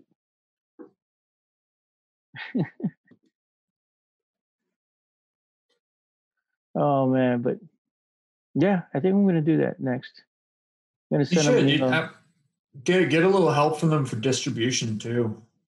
That's one of the big things with independent film. It's just getting it out there. People can't take a gamble on it if they can't get a fucking copy of it. That is very true. And some of us nerds like the physical media. Like I have the physical copy of Lowriders because I prefer to have it and put it, like if your internet connection goes down, how the fuck are you going to watch something on your Amazon digital library now? Very true. I'm the same way. I mean, look. What? No, I've never seen that before. Yeah. The fucking wall of creepy faces that stare at you while you watch TV. No, but I mean, that's all my DVDs, Blu-rays, whatnot. So, yeah. Yeah, you can't really see it, but I got like the book of DVDs is open in the back right there because I've got so many. I just flip the fucking thing open, grab one at random, and shove it in. Oh, that sounded way more sexual than I thought. But that's how I watched. Little David was like, yeah, he has a mouth and everything. He thought you were talking about it for a minute there. I kind of was. But like that's how I watched End of the World. The movie, it's got Greg Grum. How the fuck you say his name? Greg, the guy from Heroes. Gunberg? Hercules. Yeah, he was in the Star Wars movies. Yeah. His friend of J.J. Abrams, but he's in that movie, and I like him well enough, but the movie's fucking shit. It was such a waste of time. And I'm a slow typer. Slow type. Slow. And then I can't spell because, I'm dyslexic and shit.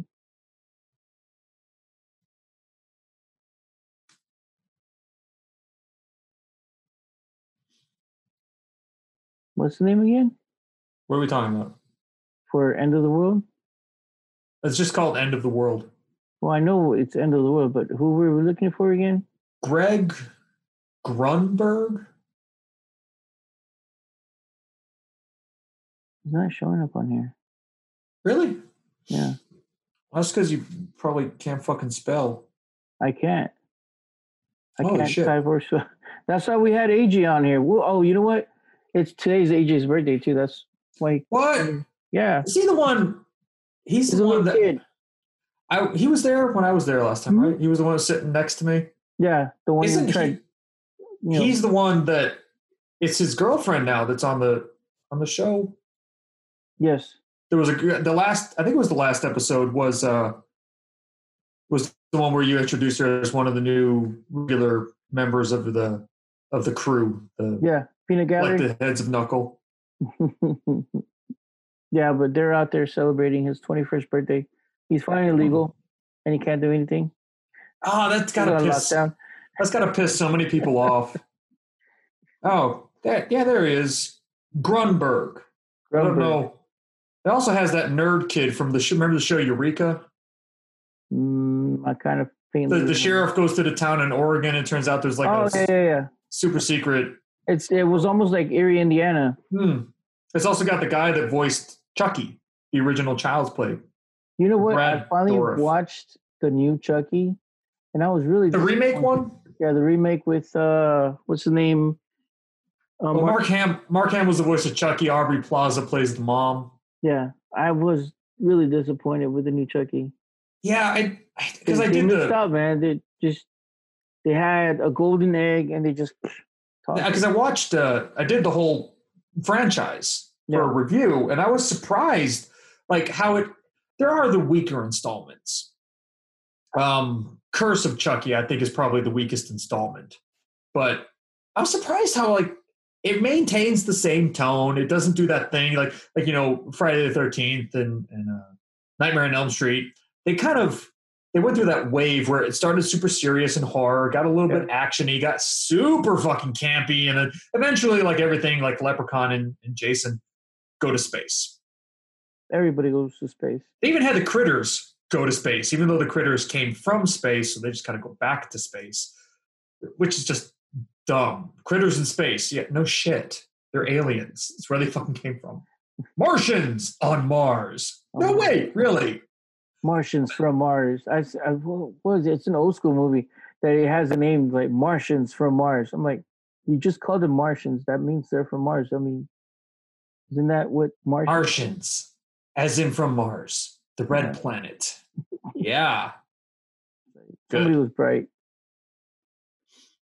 But the Child's Play doesn't do that. It stays super. I mean, Chucky's an asshole, so he makes his jokes. But other than that, it stays super serious the entire time. And they have the balls to have Chucky win in the end. Hey, spoiler alert for a fucking 40-year-old franchise, but he wins in the end. It's kind of fucking terrifying, actually, because he can now just hop into any old body he wants. Fuck, that's what do you do about that? I guess. Reboot the franchise. We're going to do now, Chucky. You don't exist anymore. Oh. Yeah. Not only that, but I don't like his origin this time around. I don't know. There's just too many things that I didn't like. I like the original Chucky. I don't like change. But then you gotta walk that line. Are you not liking it because it's not the one you already know? Yes. Or if this had been the first Child's Play movie ever made, would you have watched it the same way? No. I mean, I'm answering your questions.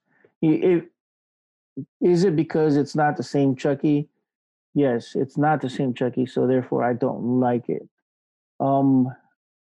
Again, stepping back and watching it, as a critic or as a person who loves horror film or loves these kind of, campy monster films, if I was to see it for the first time, would I see it any different? Yes, I probably see it differently. Would I love it? Probably no, because it didn't quite meet my standards of kind of those type of films.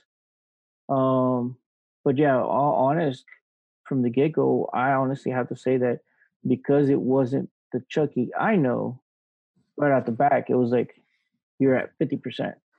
And it just kept going down from there. I mean, just like when they rebooted Nightmare on Elm Street and Robert Englund. They did that, didn't playing, Freddy anymore. Look what happened to the series after that. A lot of people. Nothing. They only made one. Yeah, it's like they did that with Friday the 13th too. Yeah, it was done. You know what I mean? It's like because it's not the same person doing what we love doing. There's something about that. I can't quite. I want to try and put it into words, but back in the day, they had to do things a certain way. In horror, in action, George Lucas had to do Star Wars a certain way because he didn't have green screen tech. They had something like that, but they didn't have as we know it today. Yeah. They didn't have George Lucas levels of money. They didn't have Wes Craven and who the fuck did Friday? I don't even know who the fuck did Friday the 13th. They didn't have that money. They didn't have that recognition. They had to do it a certain way. Trying to make movies like that now, you have to try and make it not the thing it was before, because then people will just say you're copying that. But also because you had to be creative, because you had to find a way to do this thing that's in your brain. It looks great, but now you have to try and get, like when I do my drawings, they look great in my head, and then they come out looking like dog shit on the stick figures. Yeah.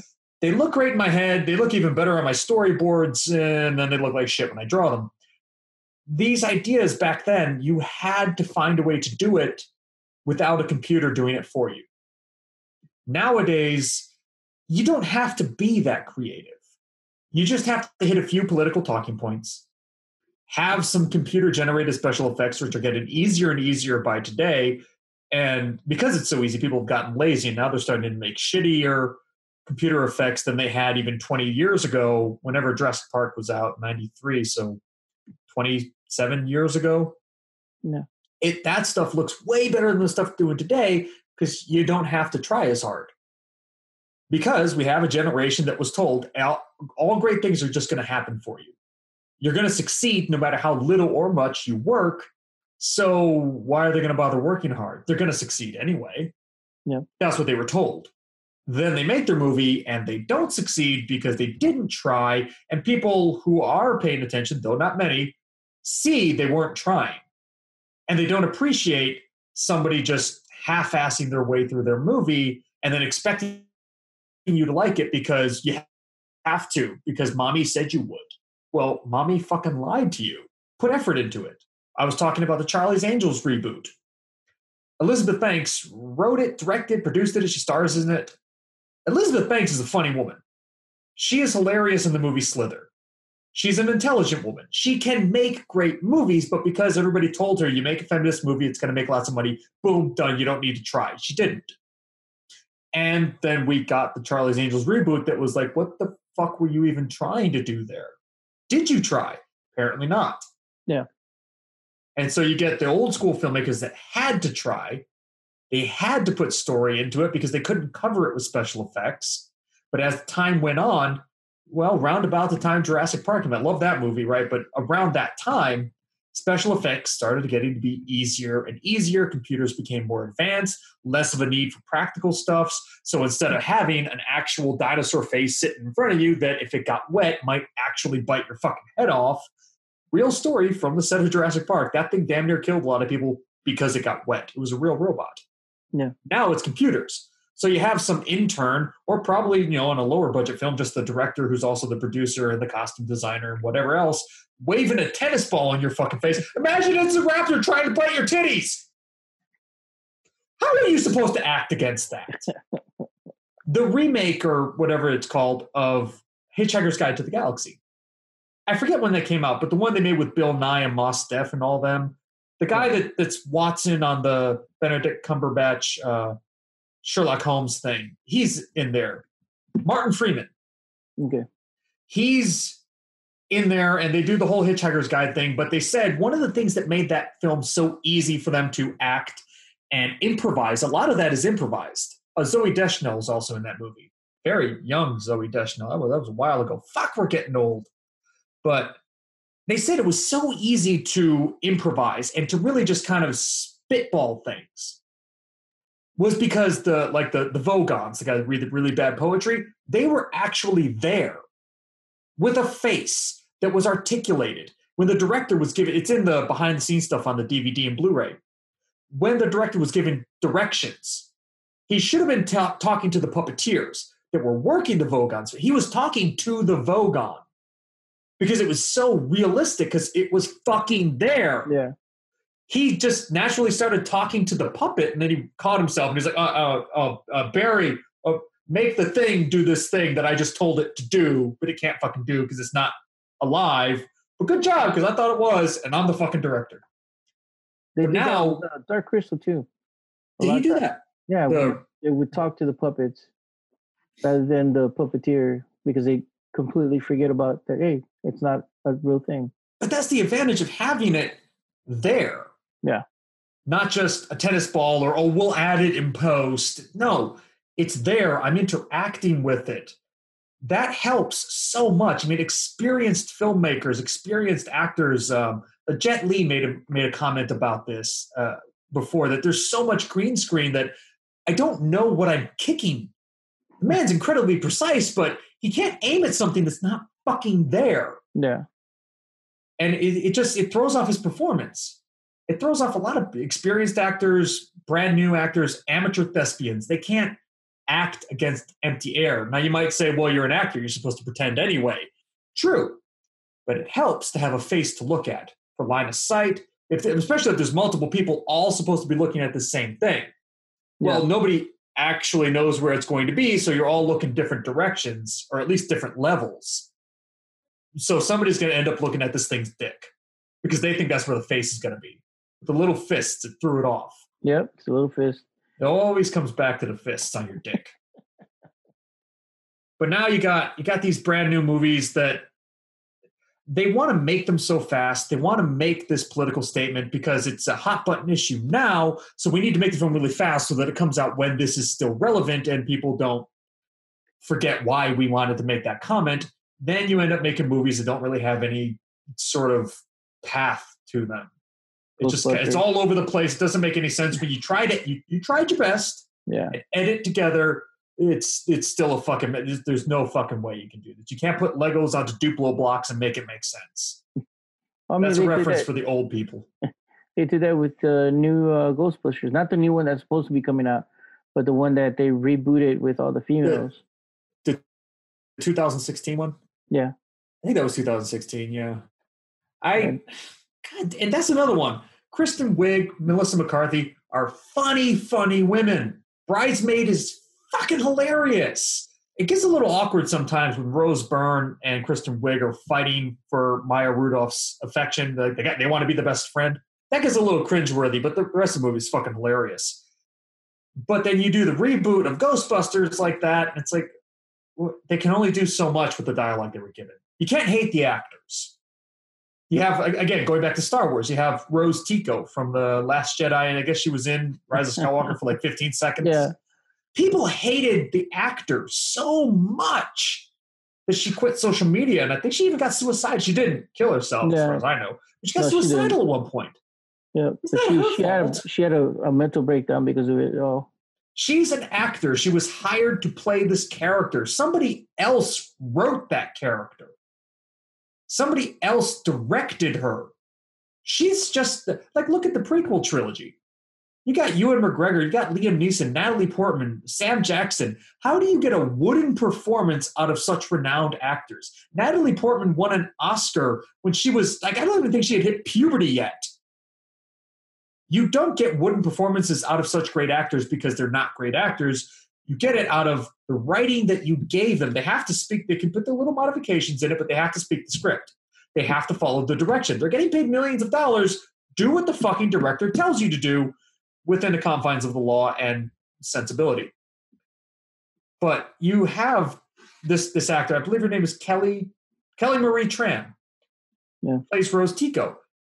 She's just playing a character. It is not her fucking fault. She didn't make the character. She didn't say, you know what I want her to do? I want her to tase Finn so hard he flies 20 feet across. That should have killed him. Finn should be dead right now. If you tase somebody that, yeah. I mean, he hit that bulkhead so hard his skull should have shattered. But she didn't write that. She didn't say, you know what, let's put a 30 to 45-minute scene where we go to a casino planet and free some rabbit dog horses, whatever the fuck those things were supposed to be. Because I really love animals and I want to have it in the movie. Please do it. Okay. And she bounces her titties to get their attention. She didn't do that. They wrote that and said, okay, this is what you're doing today. She said, well, I'm getting paid millions of dollars. I guess I'm going to do it. Yeah. Where the fuck did that even come from? Why did I start on that? I don't know. I went on another rant rave. That's how a lot of my life goes. Why did I do that? I don't fucking know. But quarantine. Everybody's in quarantine. But I think we've beat pretty much everything that we wanted to beat to the horse. Or beat to the. That's not how that goes. I don't know. That's not how that saying goes. We beat a horse down. We beat the dead horse. We broke its bones. It's now mush, and we're making horse pate. Yeah, for little David. Quarantine. Take the time to brainstorm. Save your money. Write the script if you want to make a movie. If you want to watch movies, because you can't. Most people can't go out and get stuff. Yeah. So Amazon has their digital library. Take a day. Calculate your money, how much you want to spend on it. Because, a lot of these things, granted, I did say don't rent, buy. Because if you buy it, you can watch it again later whenever you want. If you rent it, you only have it for a couple of days. And then they take it out of your library. But granted, if it helps you get more stuff watched, then rent. But set a number. Set a certain amount of money. $50 if you got it. And say, I'm going to go take a day and just find stuff you want to watch. Don't buy it just yet. Don't rent it just yet. Make a list. You can make a watch list. It doesn't cost anything. Make a watch list. Take the entire day and do it. I mean, I can do this in an hour, but I am, as we would say, a seasoned professional. I kind of am. I mean, I started doing this, I didn't start doing this in the 90s. No, the whole word professional. It's funny. Yeah. But anyways, me as a professional is hilarious. Little David is laughing so hard, his fists fell off. But take the day, go to Amazon. Don't go to, you got your Netflix, you can use it. You are paying for it, you might as well use it. But go to Amazon and make a list. Take the entire day and make a list. Take the next day, because what else are you going to do? Go back to that list and read it again. Just the list, not the searching, just the list. And be like, you know what? Maybe I don't really want to watch that movie. Maybe this one, yes, but that one, no. And you'll end up falling into the same trap I do. Why this one? Why not that one? But you have your set budget. Make it fit inside of that budget. Then take your quarantine time, watch the movies. And make sure, just because this helps the filmmaker, watch minute 1 to minute done. Let the credits roll to the Let the video stop itself. Don't just stop because you're in the credits. I'm not saying there's going to be an end credit scene. There might be. I mean, that's a thing people do now. But this is how they make money. This is how the algorithm knows you watched the thing, because you have to watch the whole thing. Then when you're done, good or bad, I hope you do like it, not because I give a damn what the filmmaker gets out of it, but because I want you to like what you saw. I want you to enjoy yourself. Even if, much like Pazookas or Clown Hunt or Satan's Little Helper, these are not films that I think are very good. But I have a laugh riot making fun of them. So whatever your experience, put the review on there. It doesn't matter if you give it 1 to 55 stars. God, I wish that was an option. It would make it so confusing. But the interaction is what helps get it seen by more people. Because you might not like it, but somebody else might. And this will help it get it closer to their eyeballs. Because they might not be looking in that direction. They might not be looking in that genre. So make your list.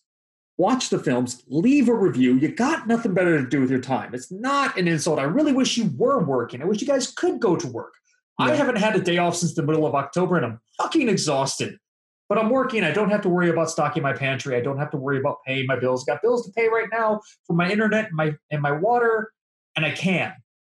A couple of times over. I could pay 4 months ahead on these things if I wanted to. Of course, I'm a single man who lives alone and doesn't do fuck all with my time but jack off to internet porn and watch shitty movies. That saves me some money. That's life, man. That's the good life to live right there. That is the good life. I don't have fists on my dick, but it would get in the way, right? I would hit the thing. I wouldn't be afraid. I'd rip them off. I get so feverishly masturbating and all. Why are we talking about this? Make your list and then leave your reviews, and it helps get people seen.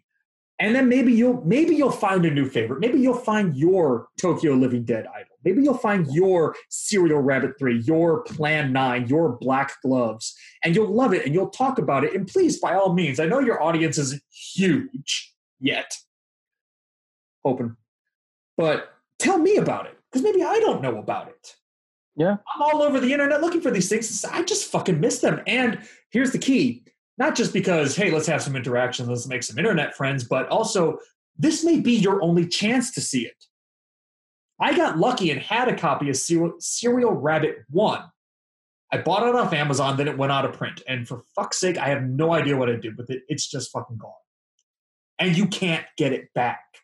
It's gone. Yep. Even the filmmaker doesn't have it. You might not love it, but you might.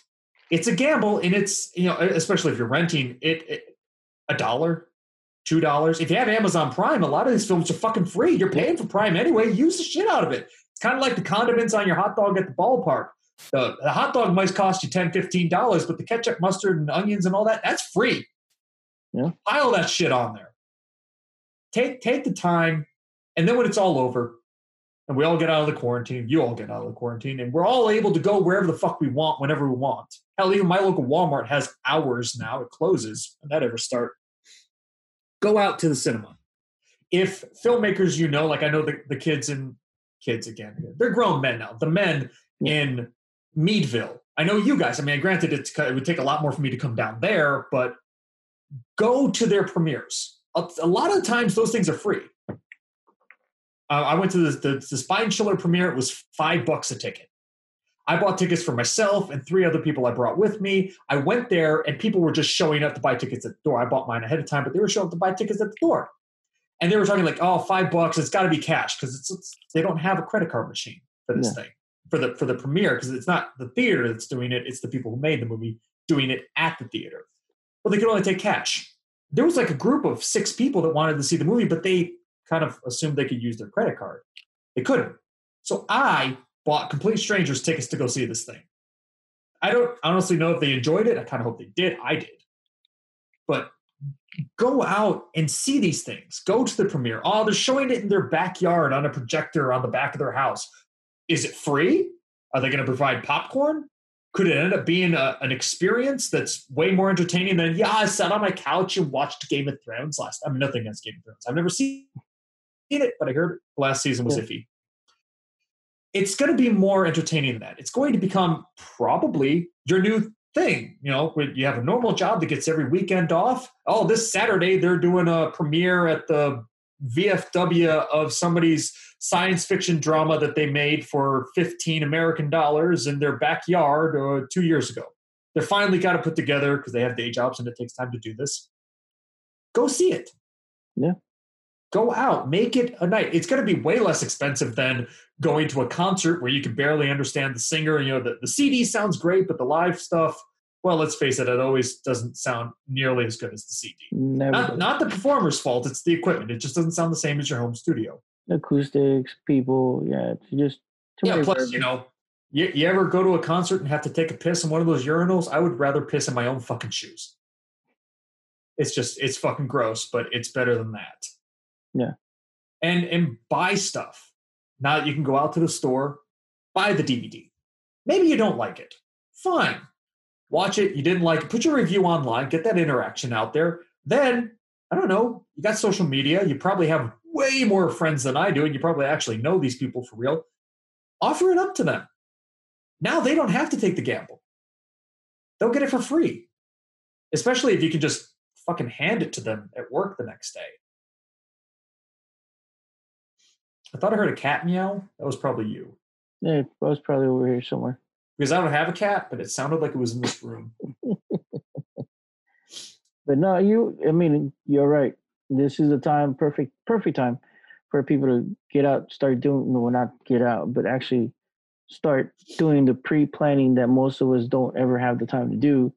So when we do have the time, or we have the ability to go outside, we could be able to do it. And look at, I'm in Pennsylvania. You're in Texas. You're like 2 hours from Mexico. I'm 2 hours from Canada. Yeah. We're so far, but we can do this. We can do text messaging. We can do phone calls. I think a pen pal situation would take way too fucking long for an actual conversation, but we have the time, actually. We have time right now. We got the tools. We got the talent. We have internet. We have phones. You don't have to go to your friend's house to make these plans. You could just do it over the phone. You could do it over text message. You could do it over email. You could do it over Facebook Messenger. You could do it over this video chat. Do it now. even if you're not going to make a film, but you're going to make plans to start going out and finding these films, get on social media, start asking questions, Google search things, go onto Amazon, find movies that you want to watch it. Oh my God, I loved it. Who are these filmmakers? A lot of the times, at the very least, the director's name will be on there, and it'll be highlighted in blue. At least it shows up blue on my computer. That's a link. Click on his name or her name. It could be a girl. It happens sometimes. The women are making movies now. Yeah. And it'll take you to their profile on Amazon. Even better, I can't believe it took me this long to think of it, Kickstarter and Indiegogo. Go there and find a film project for $50 most of the time. You can get a copy of the movie. It might be in digital, but you can get a copy of the movie. You help make the movie, so good for you, and then you can watch it. And if you end up liking it, granted, it'll be some time before it gets made and actually to you. I mean, I've got projects I supported back in 2015, still aren't done yet. I'm waiting. Wow. I'm good.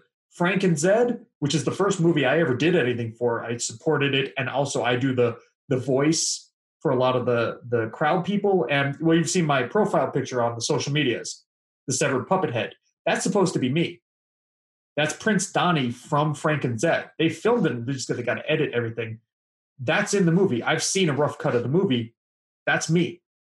But that was 2015. Now it's 5 years later. Yeah. This is still not out yet. But you go on to stuff like Kickstarter and Indiegogo, and you can click on the whoever created the campaign, and they will show you who these people are. And if they've filled out their profile, I don't know how hard it is because I don't have one, but they put links to their Facebook, Twitter, Reddit, email, whatever LinkedIn actually is. I don't know what it is. I don't have one, but they put links on there. And then you can see the other stuff they've done. And it might be available on Amazon. It might be available on some other things out there. This is how I actually come to know the guys who made, I'm so fucking old, I call 25-year-olds kid. But this is how I come to know the guys that made Weird Fiction and Spine Chiller. I saw the poster for the premiere, but it was like literally the day before Weird Fiction was going to premiere. I didn't know if I could still get tickets. So I sent him a tweet. Hey, can we still get tickets? Yeah, you can. Just go to the counter and buy them. I'm like, great, because I'm literally across the street at the restaurant having dinner with my cousins. I'm going to go back over there and buy like 6 fucking tickets. And I did. And I bought them from Taylor, the guy who made the fucking movie, because he works in the theater. And so you can find these connections. The guys that I work with now are really fucking awkward people, but they know about my YouTube channel. I don't know how many are subscribed, but probably a few. And they wanted to know, how the hell do you even get to know filmmakers in San Antonio, Texas? Tokyo, in Japan. Well, it's somewhere near Sydney in Australia. I forget the name of the town. Kirkcaldy in Scotland. And there's a surprising number of filmmakers I know in the UK. How do you get to know these people? Social media. Yeah. You can talk to anybody around the world in almost any language because a lot of times it will translate it for you. Anywhere in the world. You just have to be willing to take the gamble. And that's the message I think a lot of people should take from this, whether you're a filmmaker, a film fan, or just a casual viewer. Next time you can go out, or when you're on the internet looking for stuff, take the gamble. It's $1 to rent it online. It's as little as $5 to as much as $15 to buy the disc. Yeah, I know it's a bit much if you don't like it, but if you do like it, that's a hell of a fucking deal. Yeah. I mean, I buy these DVDs from Asian websites because a lot of the times for Chinese and Japanese and Korean movies, it's the only way to get them. And I'll pay as much in shipping as I do for the movie itself. And so it could come up to $50 American to buy a movie that I'm going to end up not liking. I take that gamble because I'm a fucking idiot and I just do. But take the gamble. Yeah. Go to Indiegogo. I honestly prefer Indiegogo because you can pick multiple rewards. So it's like, only this reward gets this thing, but only this reward gets that thing. Well, there's no reward that does both of them, so I'll just do both of them. Kickstarter doesn't work that way, and I think that's a shame, but they have it for a reason.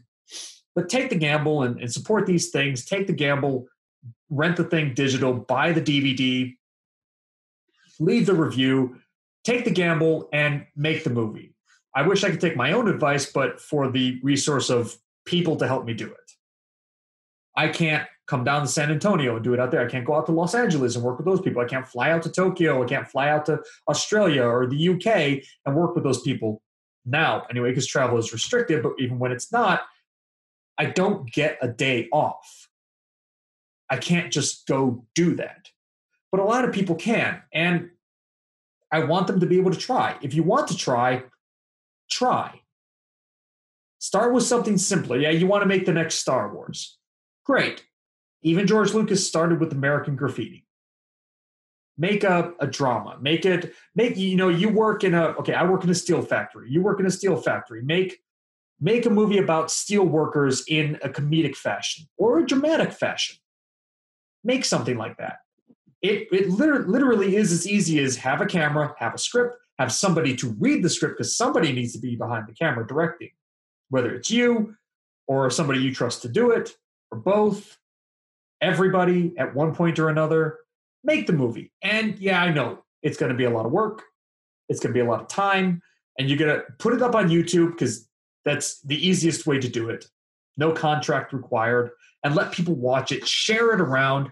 And as actors in these films, whether you're the costume designer who never goes on screen, or whether you're the lead star, or whether you're extra number 525, talk about it on social media. Social media is free advertising. You don't need to pay Facebook to message as many people as you're connected to, especially if you're a young girl with very big chesties and all of your profile pictures are, look at my cleavage, but don't objectify me.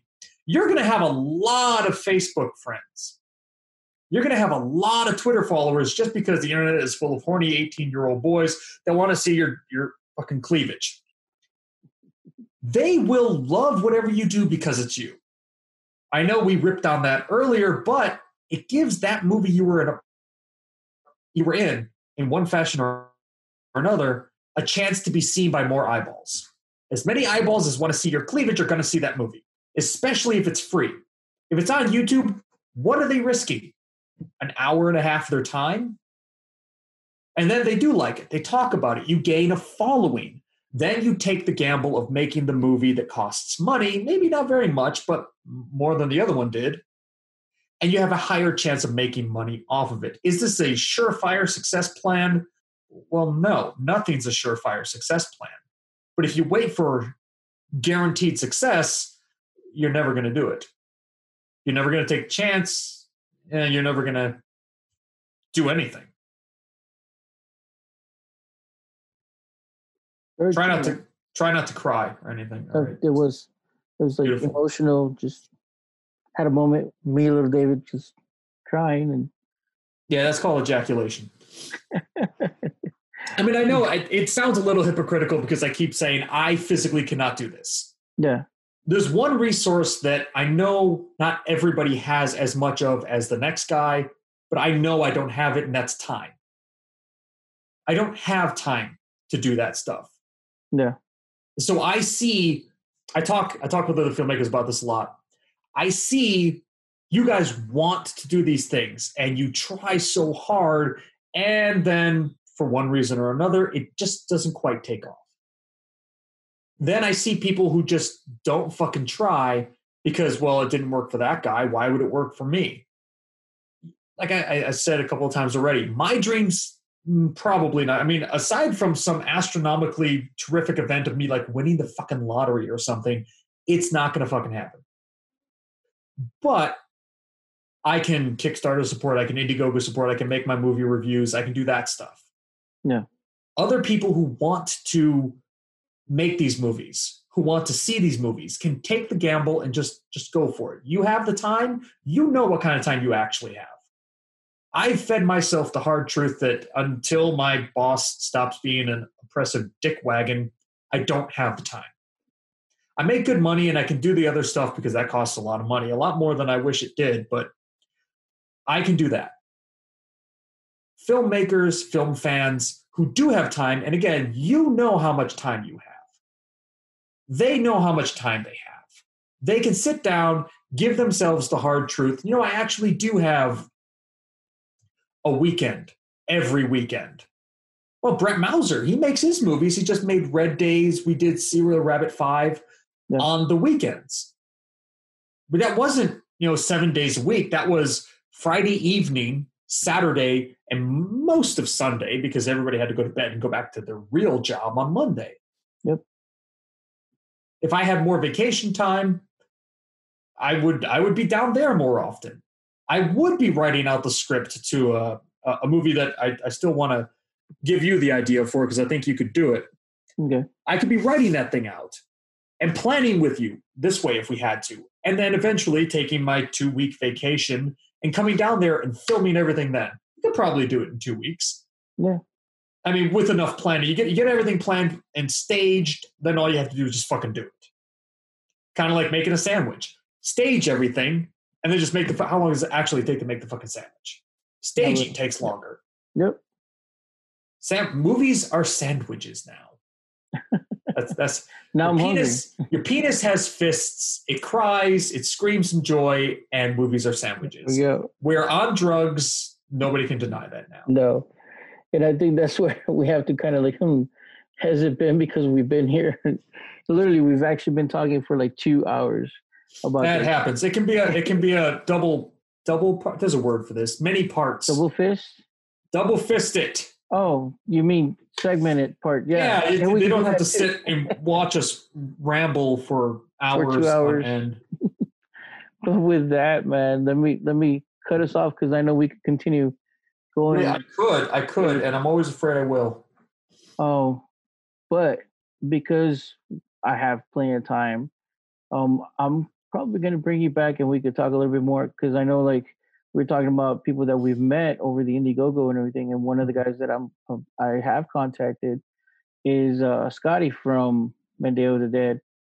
And we are going to be talking to him because he just finished his second film or the second part, which I think you and I had a lot to do with convincing him. He might not agree and he might not say it, but I think it's because we convinced him inadvertently by getting into his head to make the second part. I think we did because I keep going back to Brett Mauser because he's the one that put us together. Yeah. I am the reason, he has admitted this, I am the reason there is a Serial Rabbit 5. Well, my channel. And my channel is the reason Innocent Saga is getting recut and put on Amazon now. It's entirely my fault, for better or worse. It's my fault. He's placed the blame entirely on my penis. I think so too, man. But yeah, with all that said, man, let me cut us off because again, like I said, we could. You're gonna cut it off? That's just put fists on it and everything. Well, no, I'm not gonna cut him off. I'm just gonna cut you and me off from talking anymore. Oh, that's a shame. And we could always continue on it another time. But either way, I know you and I are still gonna keep talking. It's just not on the podcast. Cause yeah, this is gonna be the obscene shit. Too hot for TV or internet. Oh God, that has to be rough if it's too hot for the internet. I mean, have you seen the internet? Yeah, we've seen part of the shit that goes on there. But either way, brother, I do appreciate you coming on one more time with us. I will be bringing you back so we can keep on talking like always, because I think there's more to just getting filmmakers out there and doing it, like you said. And right now is the best time to kind of convince them and be like, hey, dude, look, you got time. You got stuff that doesn't cost you anything to get films ready and done. But until then, thank you for joining us, and we'll see you back again here. Yes, me and my one nipple. And your one nipple. One nipple. Little David would be excited till then. Little David and versus one nipple. Refereed by the pigeon kicker. I can see it on your damn what is it called? Movie Mac reviews. The little monitos, the little stigma figures.